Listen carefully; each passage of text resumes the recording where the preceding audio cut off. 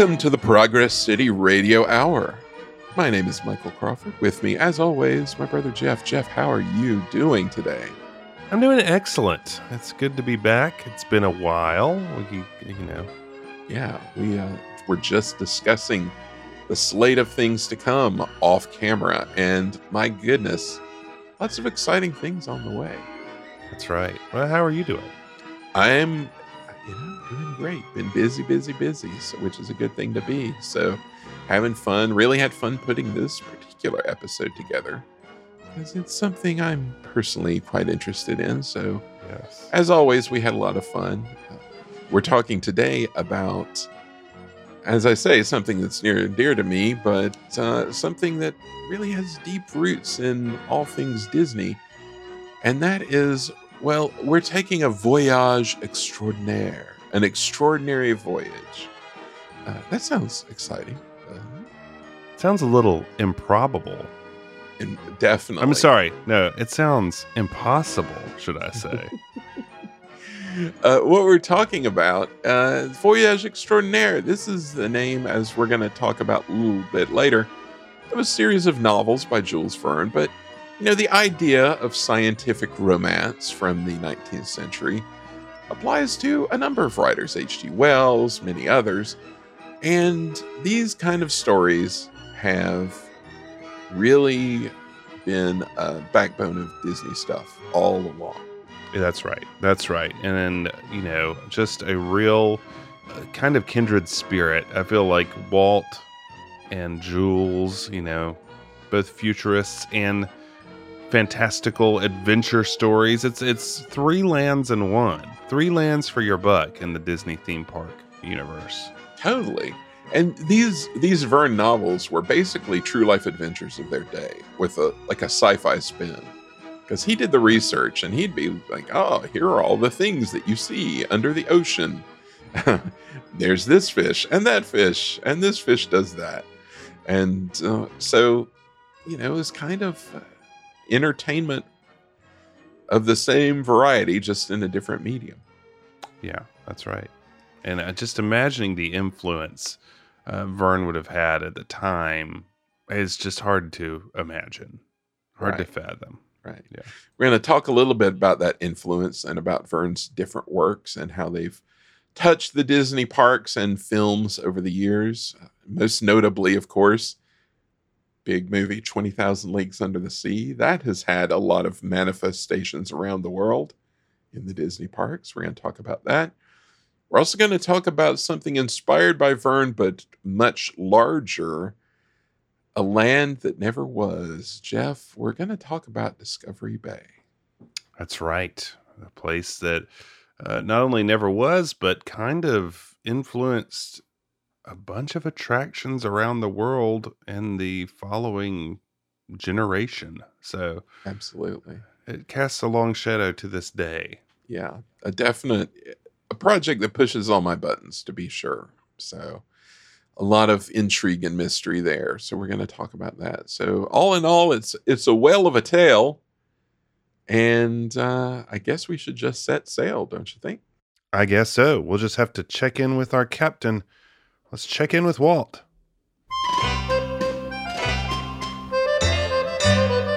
Got a whale of a tale to tell you, lads. A whale of a tale or two. 'Bout the flapping fish and the girls I've loved, on nights like this with the moon above. A whale of a tale, and it's all true, I swear by my tattoo.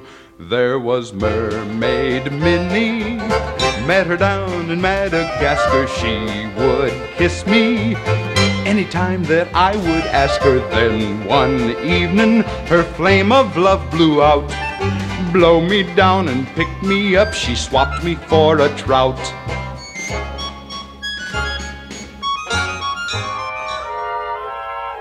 Jules Verne once said, "What one man can imagine, other men can do." And in his book, 20,000 Leagues Under the Sea, Mr. Verne himself imagined some pretty weird and wonderful things. However, when we decided to make a picture out of this classic story, We soon discovered that though Mr. Verne was undoubtedly right, the imagining was much easier to do than the doing. Now, how we solved the many problems of getting this book of fancy fiction on film is a story we bring you on this program. It's hard to quantify the influence of a book like Jules Verne's 20,000 Leagues Under the Sea. It immediately captured the imagination of readers when it was released in 1871, and has managed to do so throughout the generations since, even as a lot of Verne's predictions more or less came to pass over the years. One of the biggest reasons it continues to affect the imaginations of new generations is the book's partnership with the Walt Disney Company over the years since Walt Disney produced a film version of the book in 1954. I mean, I can imagine this book when it came out was like Star Wars times whatever to our generation. You know, like they had nothing like it. It really became a franchise. Like, as we're talking about on this entire episode, these series of books from Verne. I mean, he had a franchise on his hands right before that was a thing. So yeah, it must have been a big deal. That's right. But this book's film history dates back to the earliest days of film. In 1907, French director Georges Méliès offered an interpretation of 20,000 Leagues Under the Sea in his distinct style, which played more as an elaborate underwater dream sequence rather than an adaptation of the book. But in 1916, the then upstart Universal Film Manufacturing Company made an adaptation directed by Stuart Patton for the then exorbitant budget of $500,000. The film was one of the first movies to use underwater filming technology, developed by John Williamson and his brother George and their Submarine Film Corp. They were the inventors of the photosphere, a tube of concentric rings that could lead from a ship up to 200 feet below the surface to film in a cylinder. No thanks, is all I got to say about that. Sounds like a Living Seas pre-show. In 1916, no thanks. Yeah. But it did work, and this technology would be used in films through the 1940s, actually. He was kind of a film legend. The underwater scenes were shot in Nassau in the Bahamas, and shooting included a full-size replica of the Nautilus. This version of the Nautilus was based in part on the first mechanically powered submarine, the French vessel Plongeur.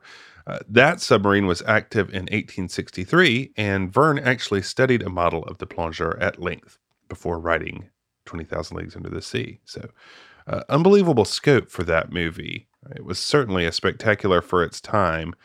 It included an elaborate flashback of Nemo returning to his native India, in addition to spectacular effects of full-scale ships and underwater shooting that we mentioned. So it caught the imagination of one young Midwesterner in particular, Harper Goff, who was only 5 when the movie was first released. Whenever he saw the movie for the first time, one of Goff's earliest memories of being interested in any art form was in drawing the Nautilus from Patton's film. Goff's interest in illustration was fused to the Nautilus from a very young age and would go on to shape his future career as well. This movie is on YouTube, and I highly recommend folks check it out. It is wild for its time. I mean, 1916, and they're out in the ocean with a submarine going around. I was, when you were talking about it, I was wondering if it was, if it still existed. So I've got to go watch this because, I mean, shooting on, in that point, shooting on location in something like that, a big special effects heavy thing, that is really wild. It is. And they use like mirrors and everything to get the underwater scenes. It's just pretty crazy. Now, we have discussed Harper Goff on episode 27, so you should definitely check in on that episode, but some details that we've already discussed bear repeating. By 1951, another adaptation of 20,000 Leagues Under the Sea was being planned by producer Sid Rogel, who had floated between RKO and Fox Studios through the years. And there were not many, adaptations of this movie. The 1916 one was so expensive, they didn't really make any more, but throughout that year, Walt and Harper Goff would begin discussing a project with the same title that has a few different variations in the stories told. Michael mentioned this on episode 27, but Goff tells two different stories here. One of an animated adaptation that Disney was working on, and the other, the one I hear more, is more of a true-life adventure film, simply sharing only the title of the Verne novel and using revolutionary underwater photography developed by Dr. McGinnity at Caltech. This, we agreed last time, sounds more correct. Yeah, way more in line with what they were doing at the time, for sure. Yeah. The story goes that Walt left Harper for a trip to England with instructions to do some sketches outlining this true-life adventure under the sea. According to Goff, based on memories of the 1916 feature, Goff began to visualize a sequence in the film, quote, in which two divers go down to the ocean floor and explore the wonders of the deep. When Disney returned, there was a buzz about the studio producing a live-action version of 20,000 Leagues based on Goff's continuity sketches, and Walt was a little bit miffed. According to him, Disney thought that MGM had the rights to the book, so that they could not adapt it. But further examination showed that it was Sid Rogel, who now owned the rights, which Walt purchased for $100,000 in December of 1951. Even at this point, it seems like the movie was to be more true-life adventure than anything else, as according to the LA Times on December 28, 1951, quote, it will blend in many of the features of his nature classics and will have noted marine life experts as advisors. And as the production began to move into 1952, I believe this is the time that the movie came closest to becoming animated. What percentage of the movie was ever to be animated, it's hard to know. It's pretty clear that Disney was always planning on using some animation, at least for its visual effects. But as late as October of 1952, the Birmingham Post-Herald, with their finger on the pulse, reported, quote, it's still undecided whether 20,000 Leagues Under the Sea, the film version of Jules Verne's fabulous adventure tale, will be live or cartoon action. Chances are that it will be both, combining human adventure with animated monsters of the deep, lensed in natural color. Michael, I just have a theory that maybe at some point this became, one of their kind of mixed media, what would become like the anthology show where they have some cartoon segments and some true life adventure stuff. I don't know. Yeah. Maybe that's where like it was. Man has many legends of Tale of the Sea. Some said that a giant kraken lived. Right. Blah, blah, blah. Yeah. So you may never know plausible. The full story. Yeah. Regardless of the medium, production design began in earnest, and Harper Goff was hard at work trying to design the Nautilus for the film. Goff imagined a Nautilus that would be confused for a sea creature, as was described in the book. The illustrations of the book reflected something a little more sleek, a la the Plongeur, the sub that Verne had seen the model of, and so Walt had wanted a sleek, futuristic Nautilus. When Goff presented his version of the Nautilus, Walt thought it was too cluttered. According to Goff, he held up an aluminum cigar capsule and said the Nautilus should model that, with a bullet nose. One of the rare Walt was wrong. Really? Examples. Yeah. Way off. Thankfully, Goff went back and forth with Walt over the next year, refining and eventually convincing him that his design was best. And they really went at it for a long time. With its heavy rivet patterns meant to evoke alligator skin, along with the port windows hovering above the water like an alligator's eyes would, Goff added the sawtooth ridges in order to explain how the ship could cut through ships without being damaged. And when Walt thought Nemo's knowledge of superior technology would make the Nautilus futuristic and sleek, Goff countered by arguing that Nemo would have built the Nautilus at a secret base with iron salvaged from wrecks. I love that these two wrestled with the rationale of why it would look a certain way to that extent. Yeah, that's so funny. Like, Walt was super involved. And I mean, Goff going back at him is impressive because not a lot of people would ever do that. And not a lot of people, like, the story always is, if you came back to Walt with something and he said no or fobbed it off, then you just let it go, because if you came back a second time, you'd be in deep trouble. You get beyond the eyebrow. You'd get on the bad list or worse. And so the fact that Harper was able to go around with this for so long, I might have told this before, so forgive me, listener, if I have, but I heard Tony Baxter was speaking one time and was talking about Harper Goff, and like his strategy always was to leave art around, like suggestively in prominent places, Right. for things he wanted to promote. And the two examples he gave, one was this, where Walt was like, no, we're doing this other thing. And then every time Walt would come around, there'd be like a big, beautiful, like drawing of like the Golf Nautilus. And eventually it's all like, go fine. And the other was when they were doing World Showcase in like 78 or whatever. And he wanted to do it much like it is today. And the studio wanted to do it in this really sort of concrete wedge style.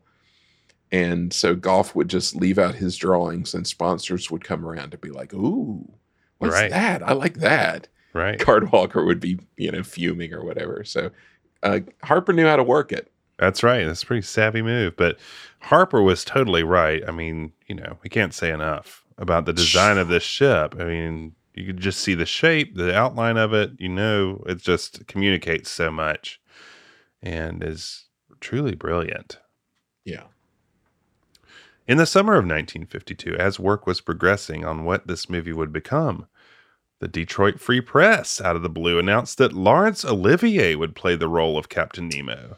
And negotiations had begun with Charles Boyer for the role of Aronnax, and a big fellow, quote unquote, like Paul Douglas was desired for the role of Ned Land.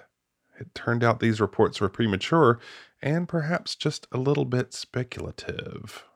I mean, Laurence Olivier would be amazing. It's hard to imagine anybody else in the role. And I wouldn't want to lose the Nemo we got. But man, Charles Boyer as Aronnax would be great. Well, stay tuned, my friend. There's more on that. But yeah, he would be great. He was who they wanted. John Tucker Battle was hired, however, to write an adaptation of the novel in 1952. And he quite literally adapted it to the tune of a 300-page script that would have made the movie that lasted 4 hours.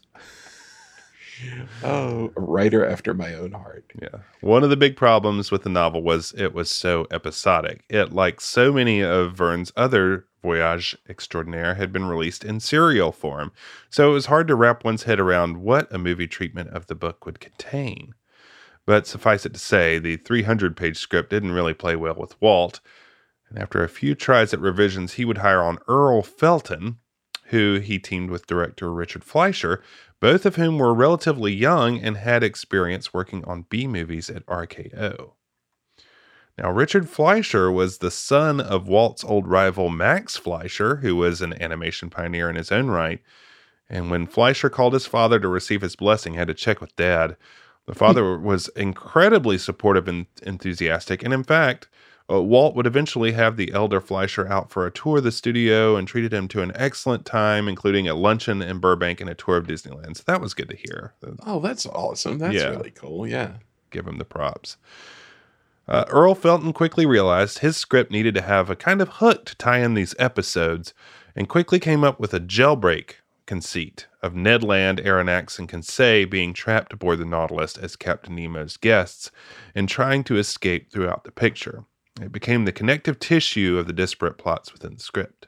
As Fleischer and Felton continued to fine-tune the script under the supervision of Walt, the true scope of a live-action epic undersea adventure came into focus. Over time, the story department would make a record 1,300 storybook sketches, one for every line of dialogue in the movie, which I thought was pretty wild. Good grief. To accomplish filming this movie, Disney would be spread across several shooting locations and require more soundstage capacity than their studio had at the time. Disney set about to build Stage 3, a soundstage that would include a water tank with depths from 3 feet to 18 feet. This alone would cost $300,000, which incidentally doesn't seem like that much money. But quickly the bills would add up, making this movie one of the most expensive to create of all time at the time it was being made. So it really paid off when they made Armageddon in that soundstage. Yes, it did. Yes, it was all worth it. I couldn't stop thinking about Armageddon reading about this. It's just how messed up my mind is. In addition, Disney would use Universal's backlot to shoot for the streets of San Francisco in their Western set and contract with Fox not only to use their backlot and water tank, but to use their brand new CinemaScope process. Oh. Disney contracted with Fox to do 3 CinemaScope movies, a process so new that there was only one lens to shoot it with at the time work began on this film. What? So while Fox was working on their movie The Robe, concurrent with the early model filming of 20,000 Leagues Under the Sea, and the two parties were waiting for a second lens to arrive from Bausch & Lomb, the lens was sent between the studios via motorcycle, which is going to be my nightmare. What? Why? Here's your lens, Mr. Disney. So long. Be seeing you. Yeah, Weird. that is a job I would not want. The only lens for the new Right. the 2 studios depend on. Bizarre. So now we know that The Robe and 20,000 Leagues Under the Sea have Are connective connected. tissue. Yeah. Before filming began, though, the rest of the cast and crew had to be hired, and we will see so many Disney legends, or should be legends, should we say, involved in coming into the company at this time to be involved in the production of this movie alone. This was a real time of Disney stepping out to become the organization they would grow into over the next decade and a half, really up until the opening of Walt Disney World, when they would take their next big leap. They were developing their TV properties, Disneyland, and live-action movie making all at the same time. Hard to believe all this was happening at once. Mm. And without being a billion-dollar company, for that matter. Right. It was just a family shop. 2 sound stages. Now 3. But, I mean, all the stuff of WED starting out and all their TV stuff and all the, we talked about a bunch of music stuff, like all the content they were about to produce. It's just a really cool time, but they, kind of had to hire a ton of people, and a lot of those people would be there for 20 years plus. Mm-hmm. Disney did not have the personnel for live action filmmaking, so they brought in artists and personnel from other studios. Fred Jerger had worked at Warner Brothers and Fox and came over to provide models for the Nautilus. He would go on to make a model of the Mark Twain steamboat and be off to the races, establishing the model shop at WED and becoming the best fake rock man in the world. That Fred Jerger, love that guy. Yeah. John Meehan would be hired on as the art director, in part because Harper Goff didn't have a union card, a sticky wicket that would keep him from properly receiving credit for his work on the movie, unfortunately. Meehan, who came from Paramount, would bring in Emil Curie to help with Goff's designs of the interior of the Nautilus. Curie would have a lengthy career at Disney, working on almost every movie the studio made, as well as the theme parks. Emil is the GOAT, man, of interiors. I mean, if you are looking for somebody who casts a shadow, just the look of all these movies, like going into the 70s, Mm-hmm. all these iconic interiors of all these movies, and theme parks as well. It's just unbelievable. That's right. For the interior of the Nautilus, Goff was inspired by cantilever bridges and the battleship USS Oregon that was put into service in the 1890s. A lot of those bunks and doors and all that stuff. Goff and Curie collaborated to make the Nautilus look elegant and Victorian, while also maintaining its riveted appearance from the exterior. I can't put it much better than Goff, who stated, quote, "Nothing looks more attractive than a combination of rough iron and elegant luxury," which, well said. There you go. Can't argue with that. Curie would set about borrowing props from other studios, but a few were found and kept by the Disney studio. Among these was Nemo's organ, which was purchased for $50 from a theater, and this organ would go on to grace the Haunted Mansion's ballroom at Disneyland, so that seems like a pretty good investment, I would say. Yeah, not bad. Yeah. Amortize that. That's right. Curie would go back and forth with the brass, too, about making sure that the deep reds were preserved in all the upholstery, which ended up being a great thing. They were trying to talk him out of that because they thought it was going to freak out the CinemaScope lenses. These people are right, man. Stand up for what you believe. An even cheaper investment perhaps was some dime store plastic salad bowls the legendary John Hinch found at a store near his studio, which he inverted and used as the glass walls, providing a view into the Nautilus's nuclear-powered engine. So he was very proud of that. The interiors would be built with wood, masonite, and fiberglass, which was quite revolutionary at the time. And new fiberglass technology. What do you know? Getting ready to use a lot of that at Disneyland, I guess. Yes. As for the cast, that remained in question for the bulk of 1953 and wouldn't be fully settled until 1954. In September 1953, columnist Hedda Hopper reported that Disney was having casting troubles with the movie, reporting that Disney very much wanted Charles Boyer to be in the role of Aronnax and Ralph Richardson as Nemo. So stay tuned. That Charles Boyer, he would be really good Aronnax. So good. So good.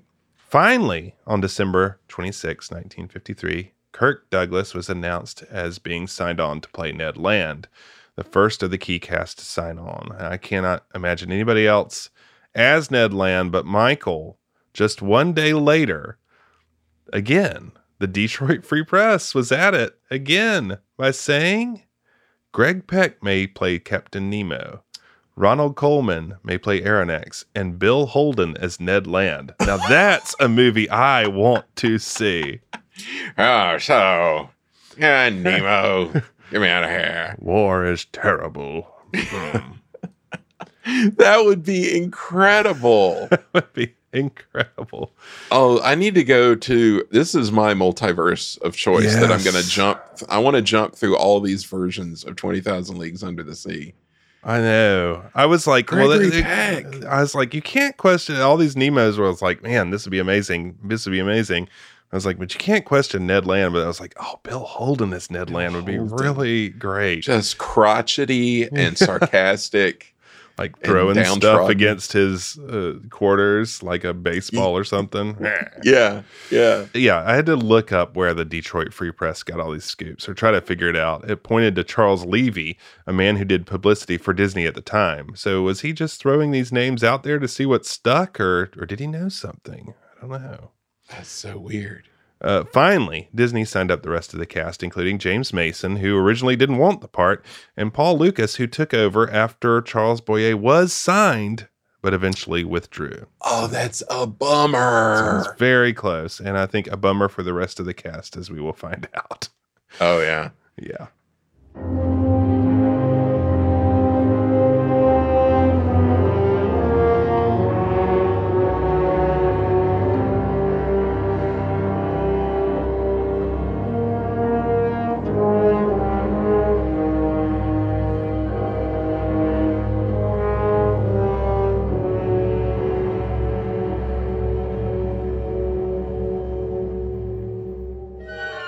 In bringing Jules Verne's 20,000 Leagues Under the Sea to the motion picture screen, we found that we really had two stories to tell. And it was the aqualung that made both these stories possible. Story number one was fiction, the novel itself, 20,000 Leagues Under the Sea. And this we brought to the motion picture screen in the full color panorama of CinemaScope. But story number two is fact. It's the story behind these underwater cameras. And this is the story we're going to bring you now. It's a true life adventure at the bottom of the sea. Here, about 180 miles east of Miami, lies the little island of New Providence, one of the Bahamas group. On the northern shore is Nassau, world-famed resort city. And just off the western tip lies the clearest, bluest water in the world. Here, 5 fathoms deep at the bottom of the sea, our true life adventure begins. Some of the most revolutionary filmmaking took place underwater, as Disney really pushed the limits of what had been done in underwater filmmaking. Fred Zendar was hired to do the diving sequences and designed a wetsuit along with Harper Goff that placed an aqualung inside a Japanese pearl diver's helmet. This is, scuba was pretty new. As we said, they were using the aquasphere just a decade prior, so... When Walt didn't like the bulky underwater suits of the time, special watertight outfits were designed with rubber to be more form-fitting.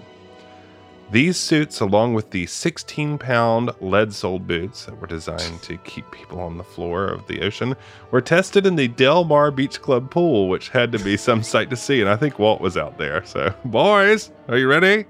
Walk over there, boys. Let's see how it looks. The underwater scenes took place in Nassau, incidentally very close to where the 1916 version's underwater scenes were filmed. Some very clear water in Nassau at the time. Filming began in January of 1954, where 20 tons of equipment, including 3 underwater cameras, were brought to the location. The Mitchell camera, which housed the CinemaScope lens, lived in a watertight case that could adapt to the pressure of deeper waters, which was another brand new innovation at the time. The team also had an Aquaflex camera they could do dolly shots with, and a team of divers to act as so-called safety men to watch all the actors and ensure their safety.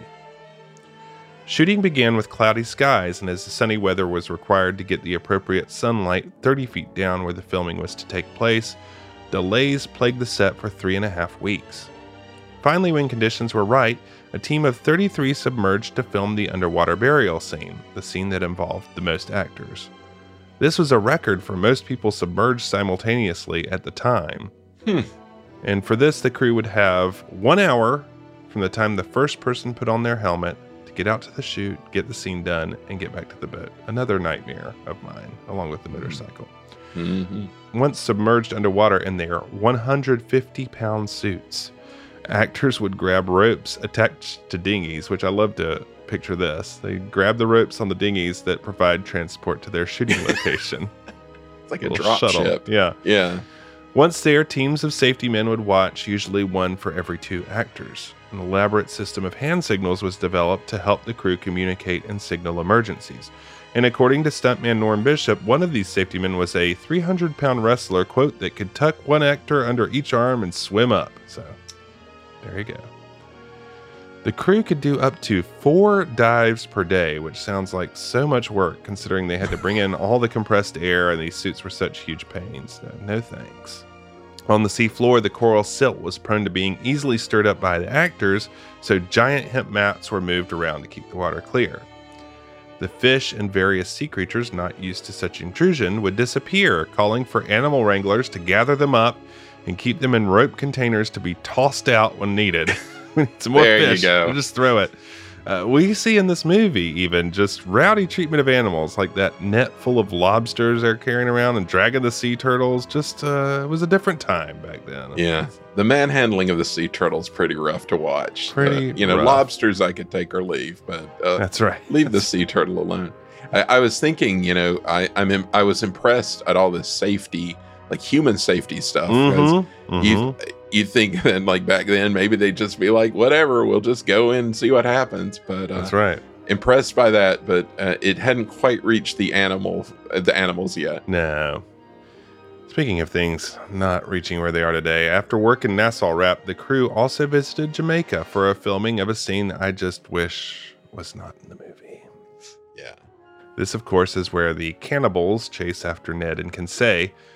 Though the Nautilus scenes from this were done in Hollywood, the beach scenes were done on location at Negril Beach. This beach, home now to sandals and all manner of resorts, was then completely isolated. I had to look it up as sandals over there. It made for a glorious location to shoot. Shades of the Swiss Family Robinson, bringing all the stuff in and all the equipment in over through the jungle. Totally. Walt came down and participated in the shoot, was caught on film drinking from a coconut and throwing a spear with Kirk Douglas, so he was getting into it. My main takeaway from this, aside from it aging so terribly, was the aesthetic is so completely Jungle Cruise, which makes sense because of a lot of the folks involved with bringing the Jungle Cruise to life were involved in this film. More on that in a minute, but Harper Goff was also there helping make the set dressing down to painting individual skulls. And there's like a little film of him like painting a skull. So, well, Harper's still there. Back in Hollywood, work commenced on the 3 studio backlots of Universal, Disney, and Fox. In the new Studio 3 at Disney, work began on what would be one of the biggest headaches of the whole motion picture production, filming the squid attack. At first, the scene was shot at sunset in calm waters, and both the squid and the effect of the setting were just not right for the film. It was not dramatic enough, and it appeared clearly fake. And if you've ever seen the the film from this, it is a completely different movie. Mm-hmm. It's wild. Incredible to me, the turnaround. Yeah. Because this could have been just an absolute disaster. Awful. Yeah. So to his credit, Walt authorized Fleischer to reshoot the scene as needed. The solution would cost the production another $250,000 to shoot. It was decided the scene should be moved to night, which was Earl Felton's choice, and shot in a powerful storm to add drama and perhaps provide cover for the squid itself. In addition, the squid would be overhauled. During the initial shoot, the motion of the squid had been inadequate, using piano wire and trying to operate it simply as a puppet. In addition, the material it had been constructed of would absorb all the water it possibly could, making it unbelievably heavy, and pieces of the tentacles would fall off during the shoot and have to be glued back before shooting could proceed. Imagine the smell. Oh, I know. Plop. Now, 2 men would be in charge of the squid, whose names I did not know well, and I feel foolish because I can't believe I hadn't heard more about them until now. And that is Chris Mueller and Bob Matty. So we have to take a detour for me here and chat about them just a bit. Mueller was in charge of the sculpt of the squid, as well as other sculpts on set, such as the pipes for Nemo's organ, which were done in plaster. He studied under his father and other architectural sculptors and modelers. In fact, once claimed this was a family profession for 500 years. So, good grief. There you go. He started apprenticing at the Panama Pacific World's Fair in San Francisco in 1915 and started working in Hollywood in 1936. He was working on miniatures at MGM when he got the call to work on the squid, brought in to work with Disney legend Bruce Bushman. 2 squids would be built. One a 5.5-foot long miniature, and of course the larger version for the battle. In addition, Mueller sculpted the figureheads for the ships, spearheads for the cannibals, and the 11-foot shark model, Michael, which is something. You want to talk about the shark model for a second? No. What more can you say? Like the in the old like Star Wars documentaries from like the 80s, when they would be like, and we move the camera like past the model of the Millennium Falcon or whatever. It's kind of like that, but with a model shark. It's something. After his work on this picture, he would work on the Jungle Cruise with Goff, sculpting many of the animals on the attraction. But he would also sculpt the elephant for Dumbo the Flying Elephant, the figurehead for the Chicken of the Sea ship, and the Peter Pan boat for Peter Pan's flight. Wow. Unfortunately, after Disneyland opened, Mueller was laid off. He would go on to do lots of work in film, a lot of monster movies. He would do Jaws 2. He also worked on some ornamentation for some of those fantastic sets in Hello Dolly, which was so influential in the Florida Main Street. Eventually, in 1969, he would come back to Disney and do some work for Walt Disney World, including gargoyles and ornamentation on Cinderella Castle. He also did some work on the Haunted Mansion. He would also return to another Disney film in 1974's Island at the Top of the World, where he would work on the Hyperion airship model, which is a pretty big deal. Yeah. He also did some sculpts for the Italy Pavilion and World Showcase at Epcot, including the griffin and man on the facade of the Doge's Palace. So a wild slice of Disney and film history there. I mean, really? Yeah. It's a shame they lost him for so many years in between, because obviously he's a very talented guy. Absolutely. Bob Matty was in charge of making the squid move, in addition to several other mechanical effects on set, such as the iris on the window of the Nautilus. Mm-hmm. Matty began his career in film in the 1920s with the movie King of Kings, before going on to work on King Kong and the Tarzan movies at RKO. Harper Goff had seen an octopus that Matty designed for the film Wake of the Red Witch and hired him on to help make the squid lifelike. The squid's tentacles operated via venturi tubes, which curled in with vacuum and curled out with air pressure. In addition, a crew worked with piano wire to help due to the weight of the tentacles. This was quite a feat to coordinate, with crews manipulating the piano wire up in the catwalks and another crew at the controls of the squid. Yeah. Matty would go on to even greater Disney heights, as he would get hired by Walt to be the head of the studio's mechanical effects department. There he would set to work in pioneering the pre-audio animatronic moving figures at Disneyland. He worked on getting all those animals Mueller sculpted to move in the Jungle Cruise, meaning the core of the team that brought the Jungle Cruise to life. No Bill Evans, of course, but Goff, Mueller, and Matty all worked on this feature together, so very Jungle Cruise adjacent. Mm-hmm. In addition, Matty would be responsible for the Timothy Mouse figure at Dumbo the Flying Elephant, some early effects on the mine train through Nature's Wonderland, the movement of the animals on the shores of the rivers of America, the burning settler's cabin, Wow. and the train effect in Mr. Toad, which also involved an iris. So, I mean, what a dude. Really? He would also work on the 20,000 Leagues exhibit, which we will discuss in a bit, but this would be enough to cement his legacy in park lore alone. Oh, absolutely. Just all these things that stick in your mind. Right.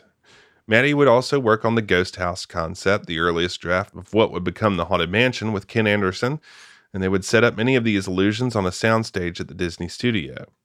But Matty's work in film is equally, if not more, incredible. Matty was responsible for many of the great effects in The Absent-Minded Professor, helped the nannies fly in Mary Poppins, and the rest of his filmography at Disney reads like a Medfield College Film Society to-watch list.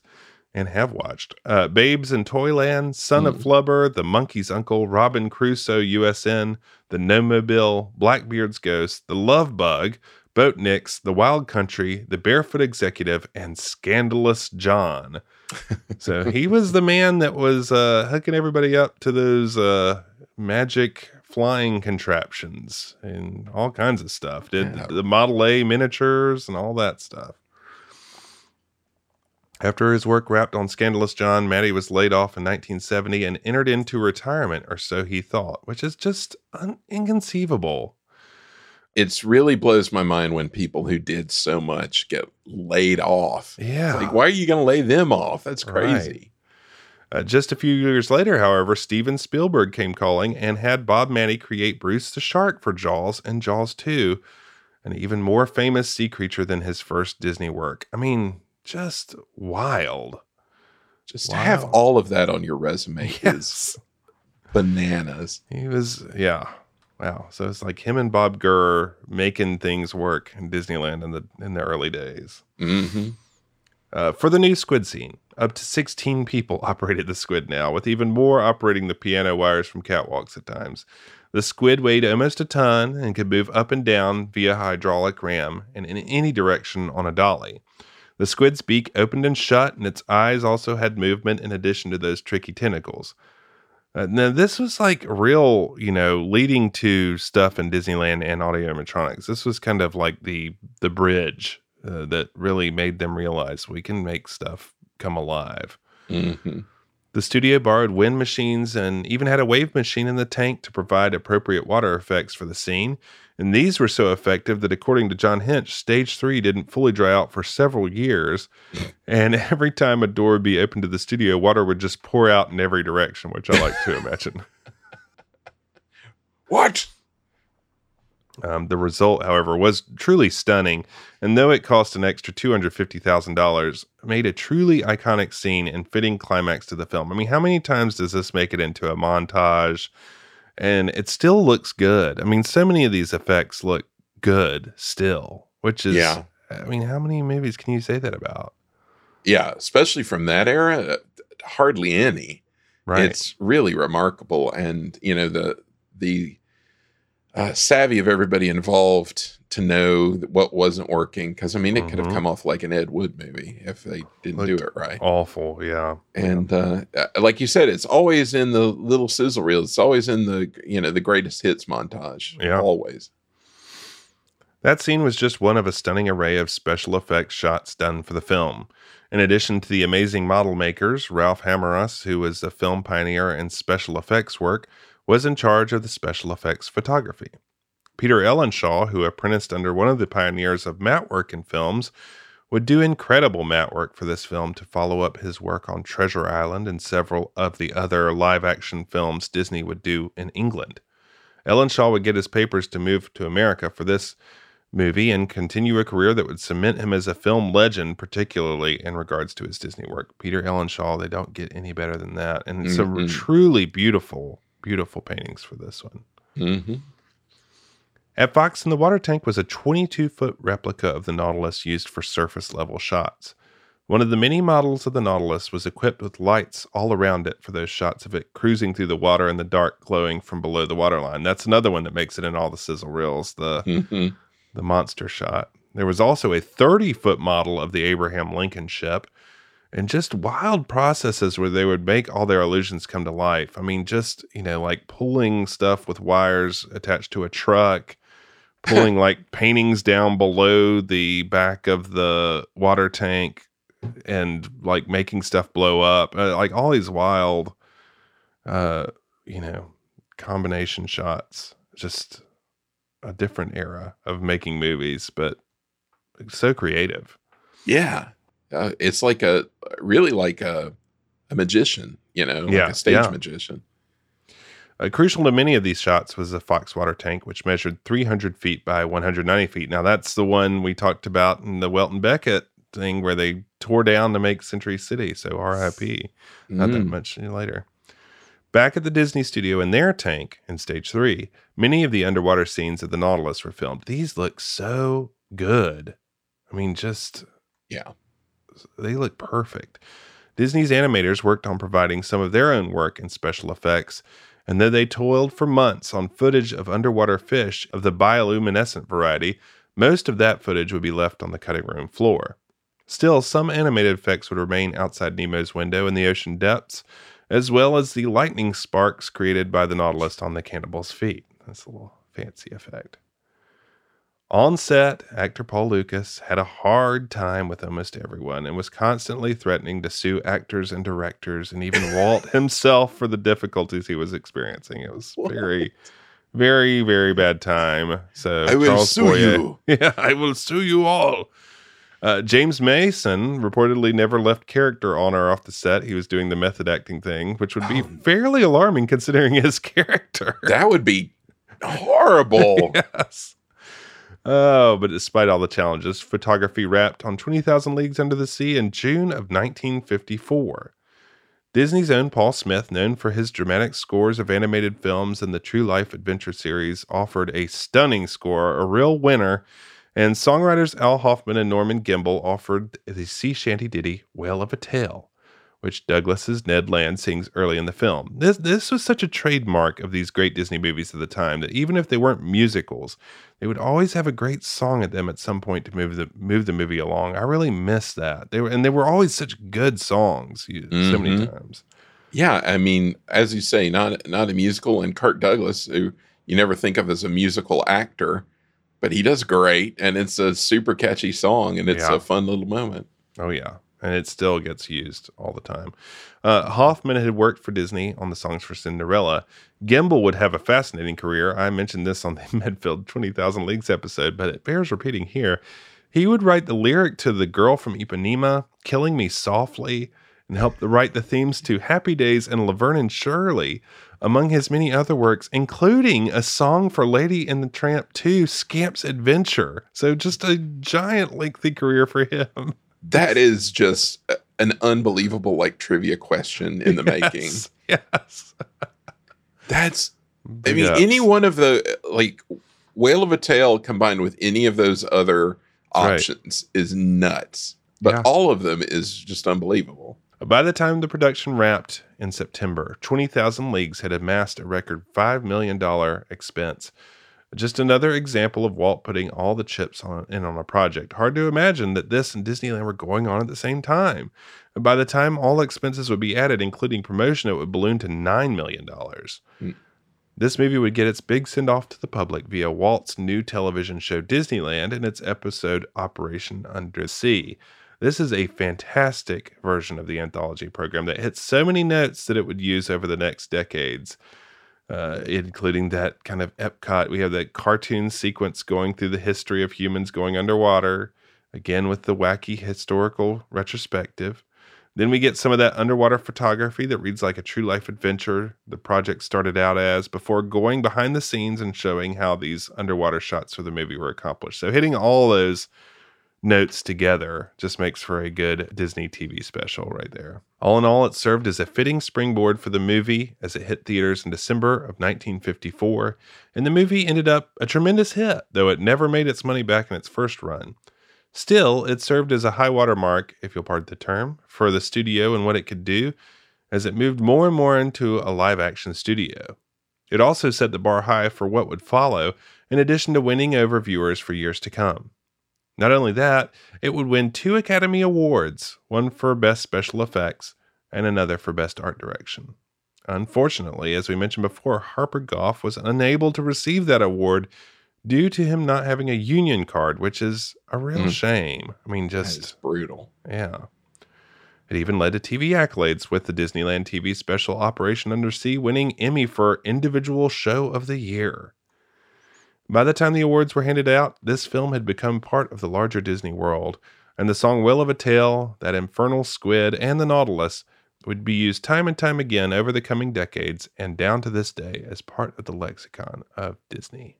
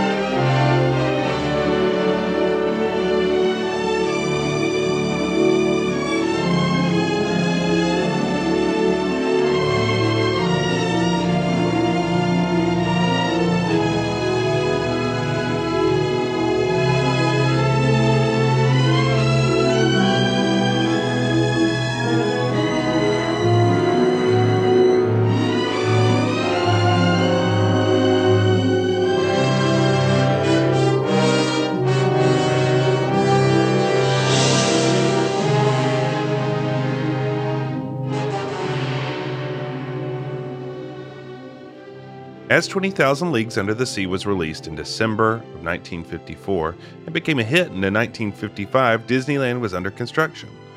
As we've mentioned, these two projects share some DNA, and in fact, at one point, Walt wanted to use the squid from the movie for his Jungle Cruise attraction, which would have been very odd. Yeah, Jungle Squid.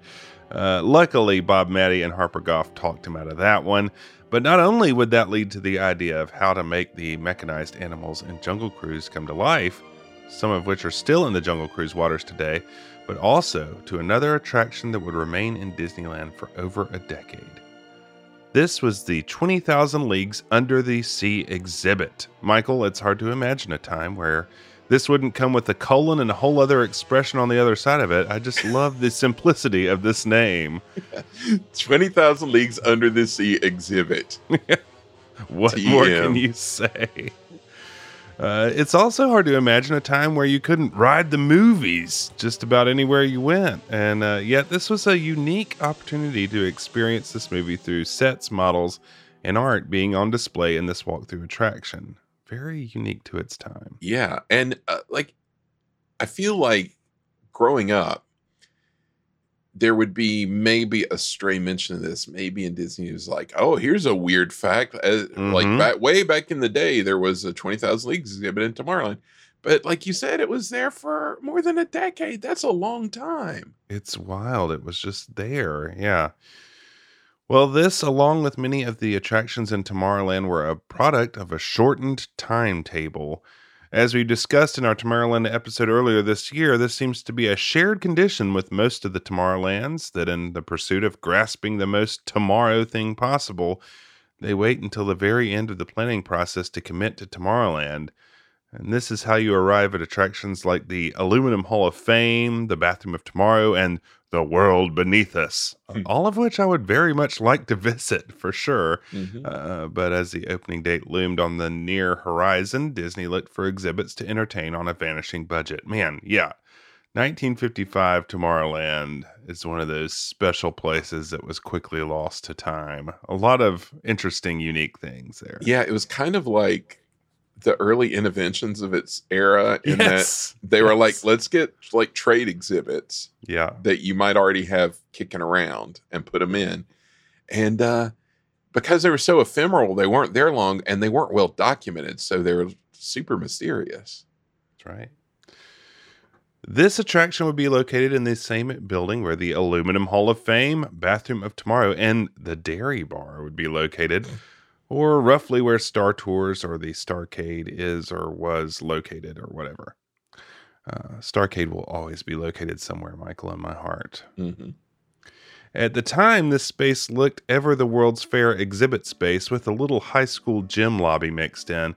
But Michael, just imagine roaming the halls with a nice cool glass of milk surveying the exhibits. Yeah. Ice cold milk from the dairy bar. A nice, freshly drawn glass of milk. Good stuff. That's right. The 20,000 Leagues exhibit would outlast its contemporaries in the space and really pave the way for the concept of exhibits based on letting people see into how movies are made. At the time of its creation, there wasn't really much like this. The Universal Studio Tour would have some fits and starts, but really just allow celebrity tour buses through the backlot in the 50s. And it would be in the early 1960s that their backlot tour would start in earnest, aided, incidentally, by one Harper Goff, who would design the studio trams. Harper, man. So a chance to see how movie magic was made in person was a fairly novel concept. But this attraction would not only provide that, it would put visitors in the Nautilus in a very convincing way. With all that said, let's take a quick visit. Got a whale of a tale to tell you, birds, a whale of a tale or two, about the flapping fish and the girls I love, on nights like this with the moon above. A whale of a tale and it's all true, I swear by my tattoo.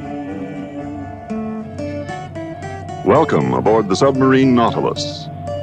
You will see the Academy Award-winning motion picture sets actually used in filming Walt Disney's 20,000 Leagues Under the Sea. Guests in the high school gym lobby, anyway, they would be greeted by a 40-foot wide facade with a mural depicting some of the high action from the movie and an almost carnival-style design announcing the attraction and surrounding the doorways. 2 portholes would include movie scenes, and a ticket booth stood between the 2 doors, an entrance and an exit. The exhibit was circular and took guests on a counterclockwise journey. Yeah, the outside of this looks pretty funny now to theme park aficionados because it's very plain. I mean, it's a nice mural, but it's very like 20,000 Leagues Under the Sea. Experience the movies. It's very carnival barkery. I was about to say, you expect like a carnival barker out there. They're like, step right this way. See the thrilling squid battle. Once inside the exhibit, you would hear the familiar strains of Whale of a Tale and greeted by your narrator, the one and only Thurl Ravenscroft. Of course, Thurl. He was everywhere. Welcome to the submarine. That's right.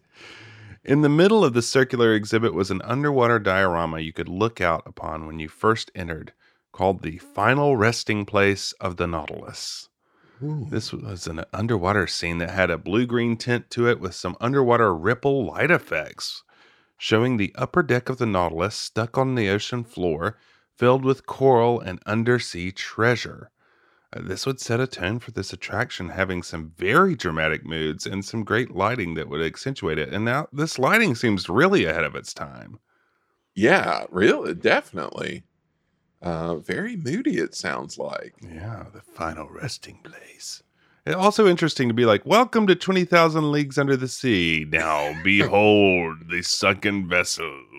That really does like have a carnival like feel to it.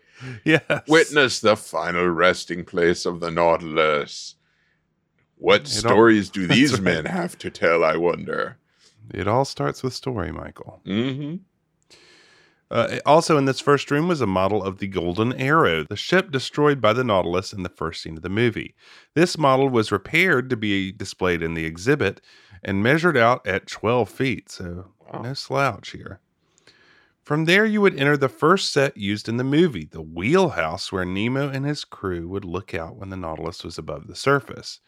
As with all these sets, designers added pipes and details around the edges to make the transitions into the movie sets seem more real, which I think is really cool. Yeah. So they were trying to keep it in the world of fantasy a bit, which is interesting. In most ways, this is presented like you're touring the Nautilus from real life, but it's also clearly from the movie, and they acknowledge that. It's really interesting. They're like, this is where the movie was filmed. This is also where Nemo and his crew would do this. And it's like, it's interesting double speak. Yeah. Up next was a chart room with its spiral staircase, which was used a lot during the film. Afterwards, guests would go through a passageway that was used in the film as well, though it was widened when moved to Disneyland to pass fire regulations. So I always think of this as such a cheap attraction, but they do a lot of custom work to make it kind of fit in, which I think is interesting. Yeah, they didn't just drop it in there in an empty warehouse. They actually had to work on it. Right. This passageway would lead to Professor Aronnax's stateroom with a bunk and writing desk that included the professor's journal. This reminds me a little bit of the Swiss Family Treehouse. That is even more in the realm of fantasy, so maybe Walt liked the idea of visiting where the characters lived more as a concept. He's like, plus it up, boys, touch it up. Yeah, it got some little things in there for people to see. That's right. I gotta have the things. Well, after the stateroom was a real highlight of the attraction, Captain Nemo's salon. I just wish I could have seen this in person. Looks incredible. This included the fountain from the movie, the pipe organ, Nemo's library, and his specimens. Outside the giant window was the giant squid itself, the very same one from the movie, specially reworked for this attraction. According to Bob Matty, they decided they wanted a squid on a Monday, and by Friday it was installed in the park, which he claimed was his quickest turnaround ever. The squid lived in its own little shed outside the building, which I think is funny, as it was too large to fit in the building. There it would operate from a Hudson V8 engine. Man, I hope it wasn't the Hudson Hornet. I know, old dog. Yeah, that would attach a cylinder to 12 piano wires each to make the squid seem lifelike and not have repeat movements that guests could detect. Weird. Blah, blah, blah, blah, blah, blah, blah. Just hear the putter, putter, putter, putter, putter, putter. It's outside the shed and a little umbrella over it. Yeah. Like the Jungle Cruise, designers and engineers would quickly learn of the unique stresses of running a theme park on equipment. As movie sets and props were designed to be used and disposed, the shelf life on a lot of these things was not what would be required for a theme park. The piano wire cables would quickly wear out and be replaced. The beak of the squid would shatter and need to be replaced as well. But, I imagine for kids, being able to see this in real life would be something that would leave quite an impression on them. I know. I would have been totally inconsolable at this point. That's the real squid used in the movie, so you know it looks lifelike. Man. Mm-hmm. Oh, ran out of gas on the Hudson. Big cloud of blue smoke out in the parking lot. Totally. Zoom V8 running in the backyard. But from the salon, guests would go to the pump room of the Nautilus and then to the diving chamber. Here you would see a kind of green neon light coming from the water well and periodic bubbles coming to the surface. So a neat little effect there for another memorable set. Yeah. It's not looking cool. After that, you would visit the outfitting room with its diving suits. These would also not stand the test of time and begin to rot, causing them to be replaced over the time with fiberglass castings. And also here, designers would complete this set without its spiral staircase, as this was the same spiral staircase used in the chart room during the film. That's a little movie magic for you there, Michael. Just a little peek behind the curtain, folks. That's right. After that, guests would visit the power supply room with John Hench's salad bowls. According to accounts, every 1.5 minutes, the lead mask would raise up and a door would open, revealing white light and a roaring noise. Now, this I really want to see. Maybe that's where they kept the V8. Yeah, maybe. It's like Walt Disney World's like synergy technology is like where the heat plant from the plant runs the air conditioning or whatever. So right. It's like, well, put in the engine and then that'll serve as the nuclear explosion. I just imagine that being a really special effect. With Thurl Ravenscroft narrating. Stand back, folks. The power of the sun. Oh, yeah. Splitting the mighty atom. Finally, you would enter the last room, which would again highlight the diorama that the whole exhibit had been circling around, the final resting place of the Nautilus. Also in this room was the 11-foot model of the Nautilus used in the film. Just a beautiful model. There were mats from Peter Ellenshaw hanging above the model. Now, in the movie, these had been painted onto glass frames with blank spots in the paintings where action would be shot to have lifelike movement that was surrounded by the painting. But in this exhibit, the holes would actually be filled by artist Albert Whitlock, which I find a little odd. But beautiful mats of Vulcania and other production art would be in this room. So, man, don't be messing with the matte paintings. You can't be messing with an Ellenshaw like that. Come on. Yeah. And that would do it. You'd be back out in the high school gym lobby, but this sounds like such a cool place to visit on a Disneyland day in the 50s and 60s. See some real sets and props from a huge movie. The crazy thing is this was supposed to be in the park for 6 months, but ended up being there for 11 years. It was also initially conceived of having costume guides take you through the exhibit, but instead they had the soothing tones of Thurl, which I believe that is preferable. You're like living with the listen to the land style. Like, That's right. And over here we see the resting place of the Nautilus. And Captain Nemo's specimens. I just can't believe it was there for 11 years. I know, all the things that it outlasted. Yeah. Is just wild. Later on in its life, the exhibit would close on the weekends and become the 20,000 Leagues bandstand in the early 60s. Just What? imagine, just out front, they just had bands. Yeah. I imagine it sounded terrible in there, incidentally. But I wish they great dressed like backdrop. the sailors from That Whale of a Tale. That would is a be good idea. That's a good idea. By the end of its life, this attraction was a huge fire risk. Again, the wood and fiberglass sets were never meant to live this long. So, as the land was cleared out for New Tomorrowland, unfortunately, all this was fairly unceremoniously dismantled and taken out the back via the squid shed. But the 20,000 Leagues exhibit wouldn't fully be gone, as it would reappear in a new form in Discoveryland at Euro Disney. Tony Baxter and a generation of Imagineers had experienced the original at Disneyland and would lovingly recreate an even more fantastical version at that park that lives on to this day. In that, those Imagineers stand in a long line that leads back to Walt, who, the night before Disneyland opened, was in the exhibit himself, painting in hopes that the attraction would be open on opening day.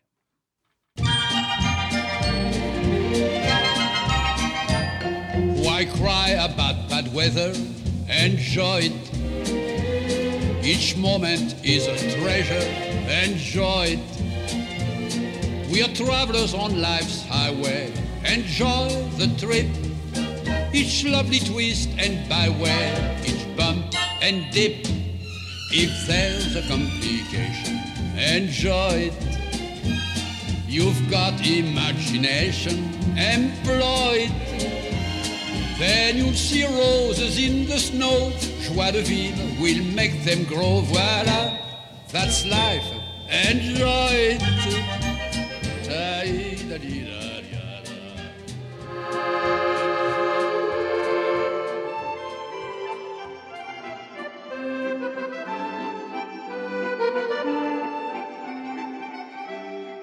There's the grand old man himself, Jules Verne. This is the way a moonshot looked to him back in the late 1800s. Old Uncle Jules may not have had all the answers, but he had the right idea. He was just a little ahead of his time. Jules Gabriel Verne was born in Nantes, France in 1828. A novelist, poet, and playwright, he is best remembered for his Voyages Extraordinaires, a series of 62 novels, some of them posthumous and at least one of them ghost-written by his son, which featured adventure stories based on real-world scientific discoveries. Known as the father of science fiction, the enduring popularity of his writing has made him the second most translated author in the world, behind Agatha Christie and ahead of William Shakespeare. Well, all of that is shocking. But Agatha Christie. Agatha Christie. Huh. Apparently, many more fans than I was aware of around the world. I guess so. Verne's novels reflected the depth of research he would put into each title, and for many, the story served as a makeshift education of sorts, reflecting as they did the latest discoveries from a range of scientific fields. Beginning with 5 weeks in a balloon in 1863, he would take readers to destinations man had only dreamed of at that point in time. With such legendary tales as Around the World in 80 Days, Journey to the Center of the Earth, 20,000 Leagues Under the Sea, The Mysterious Island, and From the Earth to the Moon in the Verne canon, it's no surprise that Verne's stories have endured and that they have been heavily incorporated into the Disney canon of adventures over the years. 20,000 Leagues Under the Sea is the Verne novel perhaps most associated with Disney, thanks to the success of the 1954 film adaptation. But aside from the film, Nemo's Nautilus has made many other appearances in the Disney parks. As mentioned elsewhere in the show, sets from the film provided a much-needed attraction for the sparse Tomorrowland lineup in the early days of Disneyland. But it wasn't until Walt Disney World in 1971 that 20,000 Leagues Under the Sea received its due, with the arrival of an eponymous attraction in Fantasyland at the Magic Kingdom. Jeff, we'll save this one for a future show, but it sure did loom large in early ads for Walt Disney World. Oh, yeah. And I mean, it's just part of the visual. Again, we talked how the subs are so just the amazing design, but the visual vernacular, you would always see it, like you said, and then in all the, logos with vehicles, it would be there still to this day. Sometimes, it was, a real big part of the landscape there, and such a no-brainer when you think about it. Although where it goes is kind of interesting, but anyway, we'll talk about that later. Right? Yeah. It was something that they always put in, like whenever there was a montage of stuff. Which makes sense because it was absolutely just riveting to see that. Yeah, it was ship perfect. By coming the way, through the lagoon there. They did it just perfectly. Right. This Florida attraction was the first of several 20,000 Leagues homages by a generation of Imagineers who had been bowled over as kids by Walt's film. We'll see later in this episode how Verne's tale casts a long shadow in Tony Baxter's unbuilt creation, Discovery Bay. The idea of a Nautilus tour was finally realized in Discoveryland at Disneyland Paris. As we mentioned elsewhere, this lavish walkthrough attraction, it takes guests through the interiors of the Nautilus, even recreating the infamous squid attack, which provides the film's climax. Discoveryland as a whole is a massive tribute to Verne and his contemporaries, such as writer H.G. Wells, and it's rife with references to scientific romances and Voyages Extraordinaires. A brilliant overlay for Europe. Absolutely. Yeah. It fit like the mandate. We talked about this with Tim Delaney. They had a mandate to have French culture, and what a better way to do it than this. You have the British with H.G. Wells. It just works out so well. As we mentioned also in our Tim Delaney interview, one of the highlights of Discoveryland when it opened was the Circle Vision attraction Le Visionarium, known alternately as From Time to Time or The Timekeeper. Many names in different places. That's right. This attraction shook up the Circle Vision formula by being the first of that type of show to have a plot instead of serving as merely a travelogue. It also added the element of advanced audio animatronics and special effects, which were quite effective, and featured a rousing Bruce Broughton score. This attraction seems to get a lot of stick. Even Delaney didn't seem overly fond of it, but I think it was a fun idea. Well, I always liked there were things about it I didn't like, but I liked the overall idea of it. And the idea of punching up a Circle Vision movie is pretty interesting. And I think they could try that, again. Yeah. Lots of like fiber optics and Pepper's Ghost and really well done effects. I agree. There are things I did not like about the show. I certainly didn't like the attitude, especially of Nine-Eye. The character of Nine-Eye is just grating. Yeah.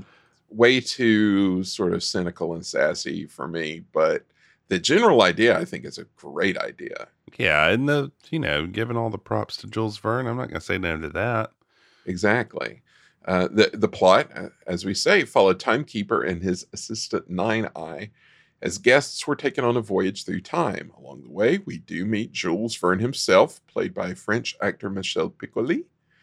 Verne is fascinated by Nine Eye, just a little too much, winds up getting sucked along with her through time into the present and into the future of France. We even get an H.G. Wells cameo played here by the great Jeremy Irons. Which is one of the real crown jewels of the attraction. Absolutely. Pour la conférence. That's right.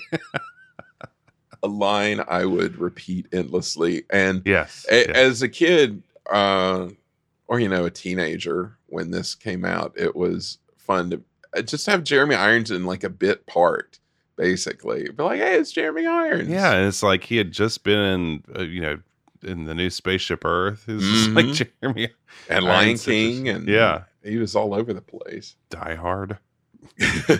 Oh yeah, around that time, yeah. Across from Disneyland Paris's Visionarium arose an even greater tribute to Verne, Space Mountain from the Earth to the Moon, based on Verne's 1865 novel From the Earth to the Moon. This was the tallest and fastest space mountain upon its 1995 opening, and the first to feature inversions. It was also the first full-circuit coaster to have a catapult launch, and the first to have synchronized audio tracks. Following the plot of the novel, guests found themselves being launched from the Baltimore Gun Club's enormous Columbiad cannon on the way to an encounter with the moon. Sadly, the storyline was removed after only a decade, but fans continue to clamor for its return. Yeah, I don't understand that. It just seemed perfect, but... Right, yeah. People, man, those Disneyland Paris fans are really eager to get that back. So yes. I hope for them they get it back someday, because they seem to really love it. Space Mountain drew heavily on the imagery of Georges Méliès's legendary 1902 sci-fi film A Trip to the Moon, also based on Verne's novel. This film has a way of popping up in pop culture, and it's sprinkled throughout Disney film and television theme parks. It makes an appearance in 1955's Man in Space, for instance, where it's introduced by Ward Kimball. It also famously appeared in Epcot's Horizons attraction, where guests could see Verne in his wrought iron capsule heading towards the trademark Smiling Moon. This movie was just everywhere, it seemed, growing up. That's right. That's right. Yeah, it really was. Like, yeah. People love Méliès. In researching this, I read that, almost all of his films were nearly lost. This had to be rediscovered, decades after the fact, because he I don't know, had business problems, got mad, and like burned all his negatives and in his yard. And so it's hard to think that these were kind of obscure and came close to losing them, but thankfully they survived. That's crazy how much they got. Yeah, just back to the book. That one, so many things that were ahead of its time. That how would they be predicted? Just right. Well, yeah, like having it launched from Florida. That's exactly right. Yeah, that's so exactly crazy. Yeah. Discoveryland is not the only land with a Verne theme, however. At Tokyo Disney Sea, in the shadow of Mount Prometheus, lies Mysterious Island.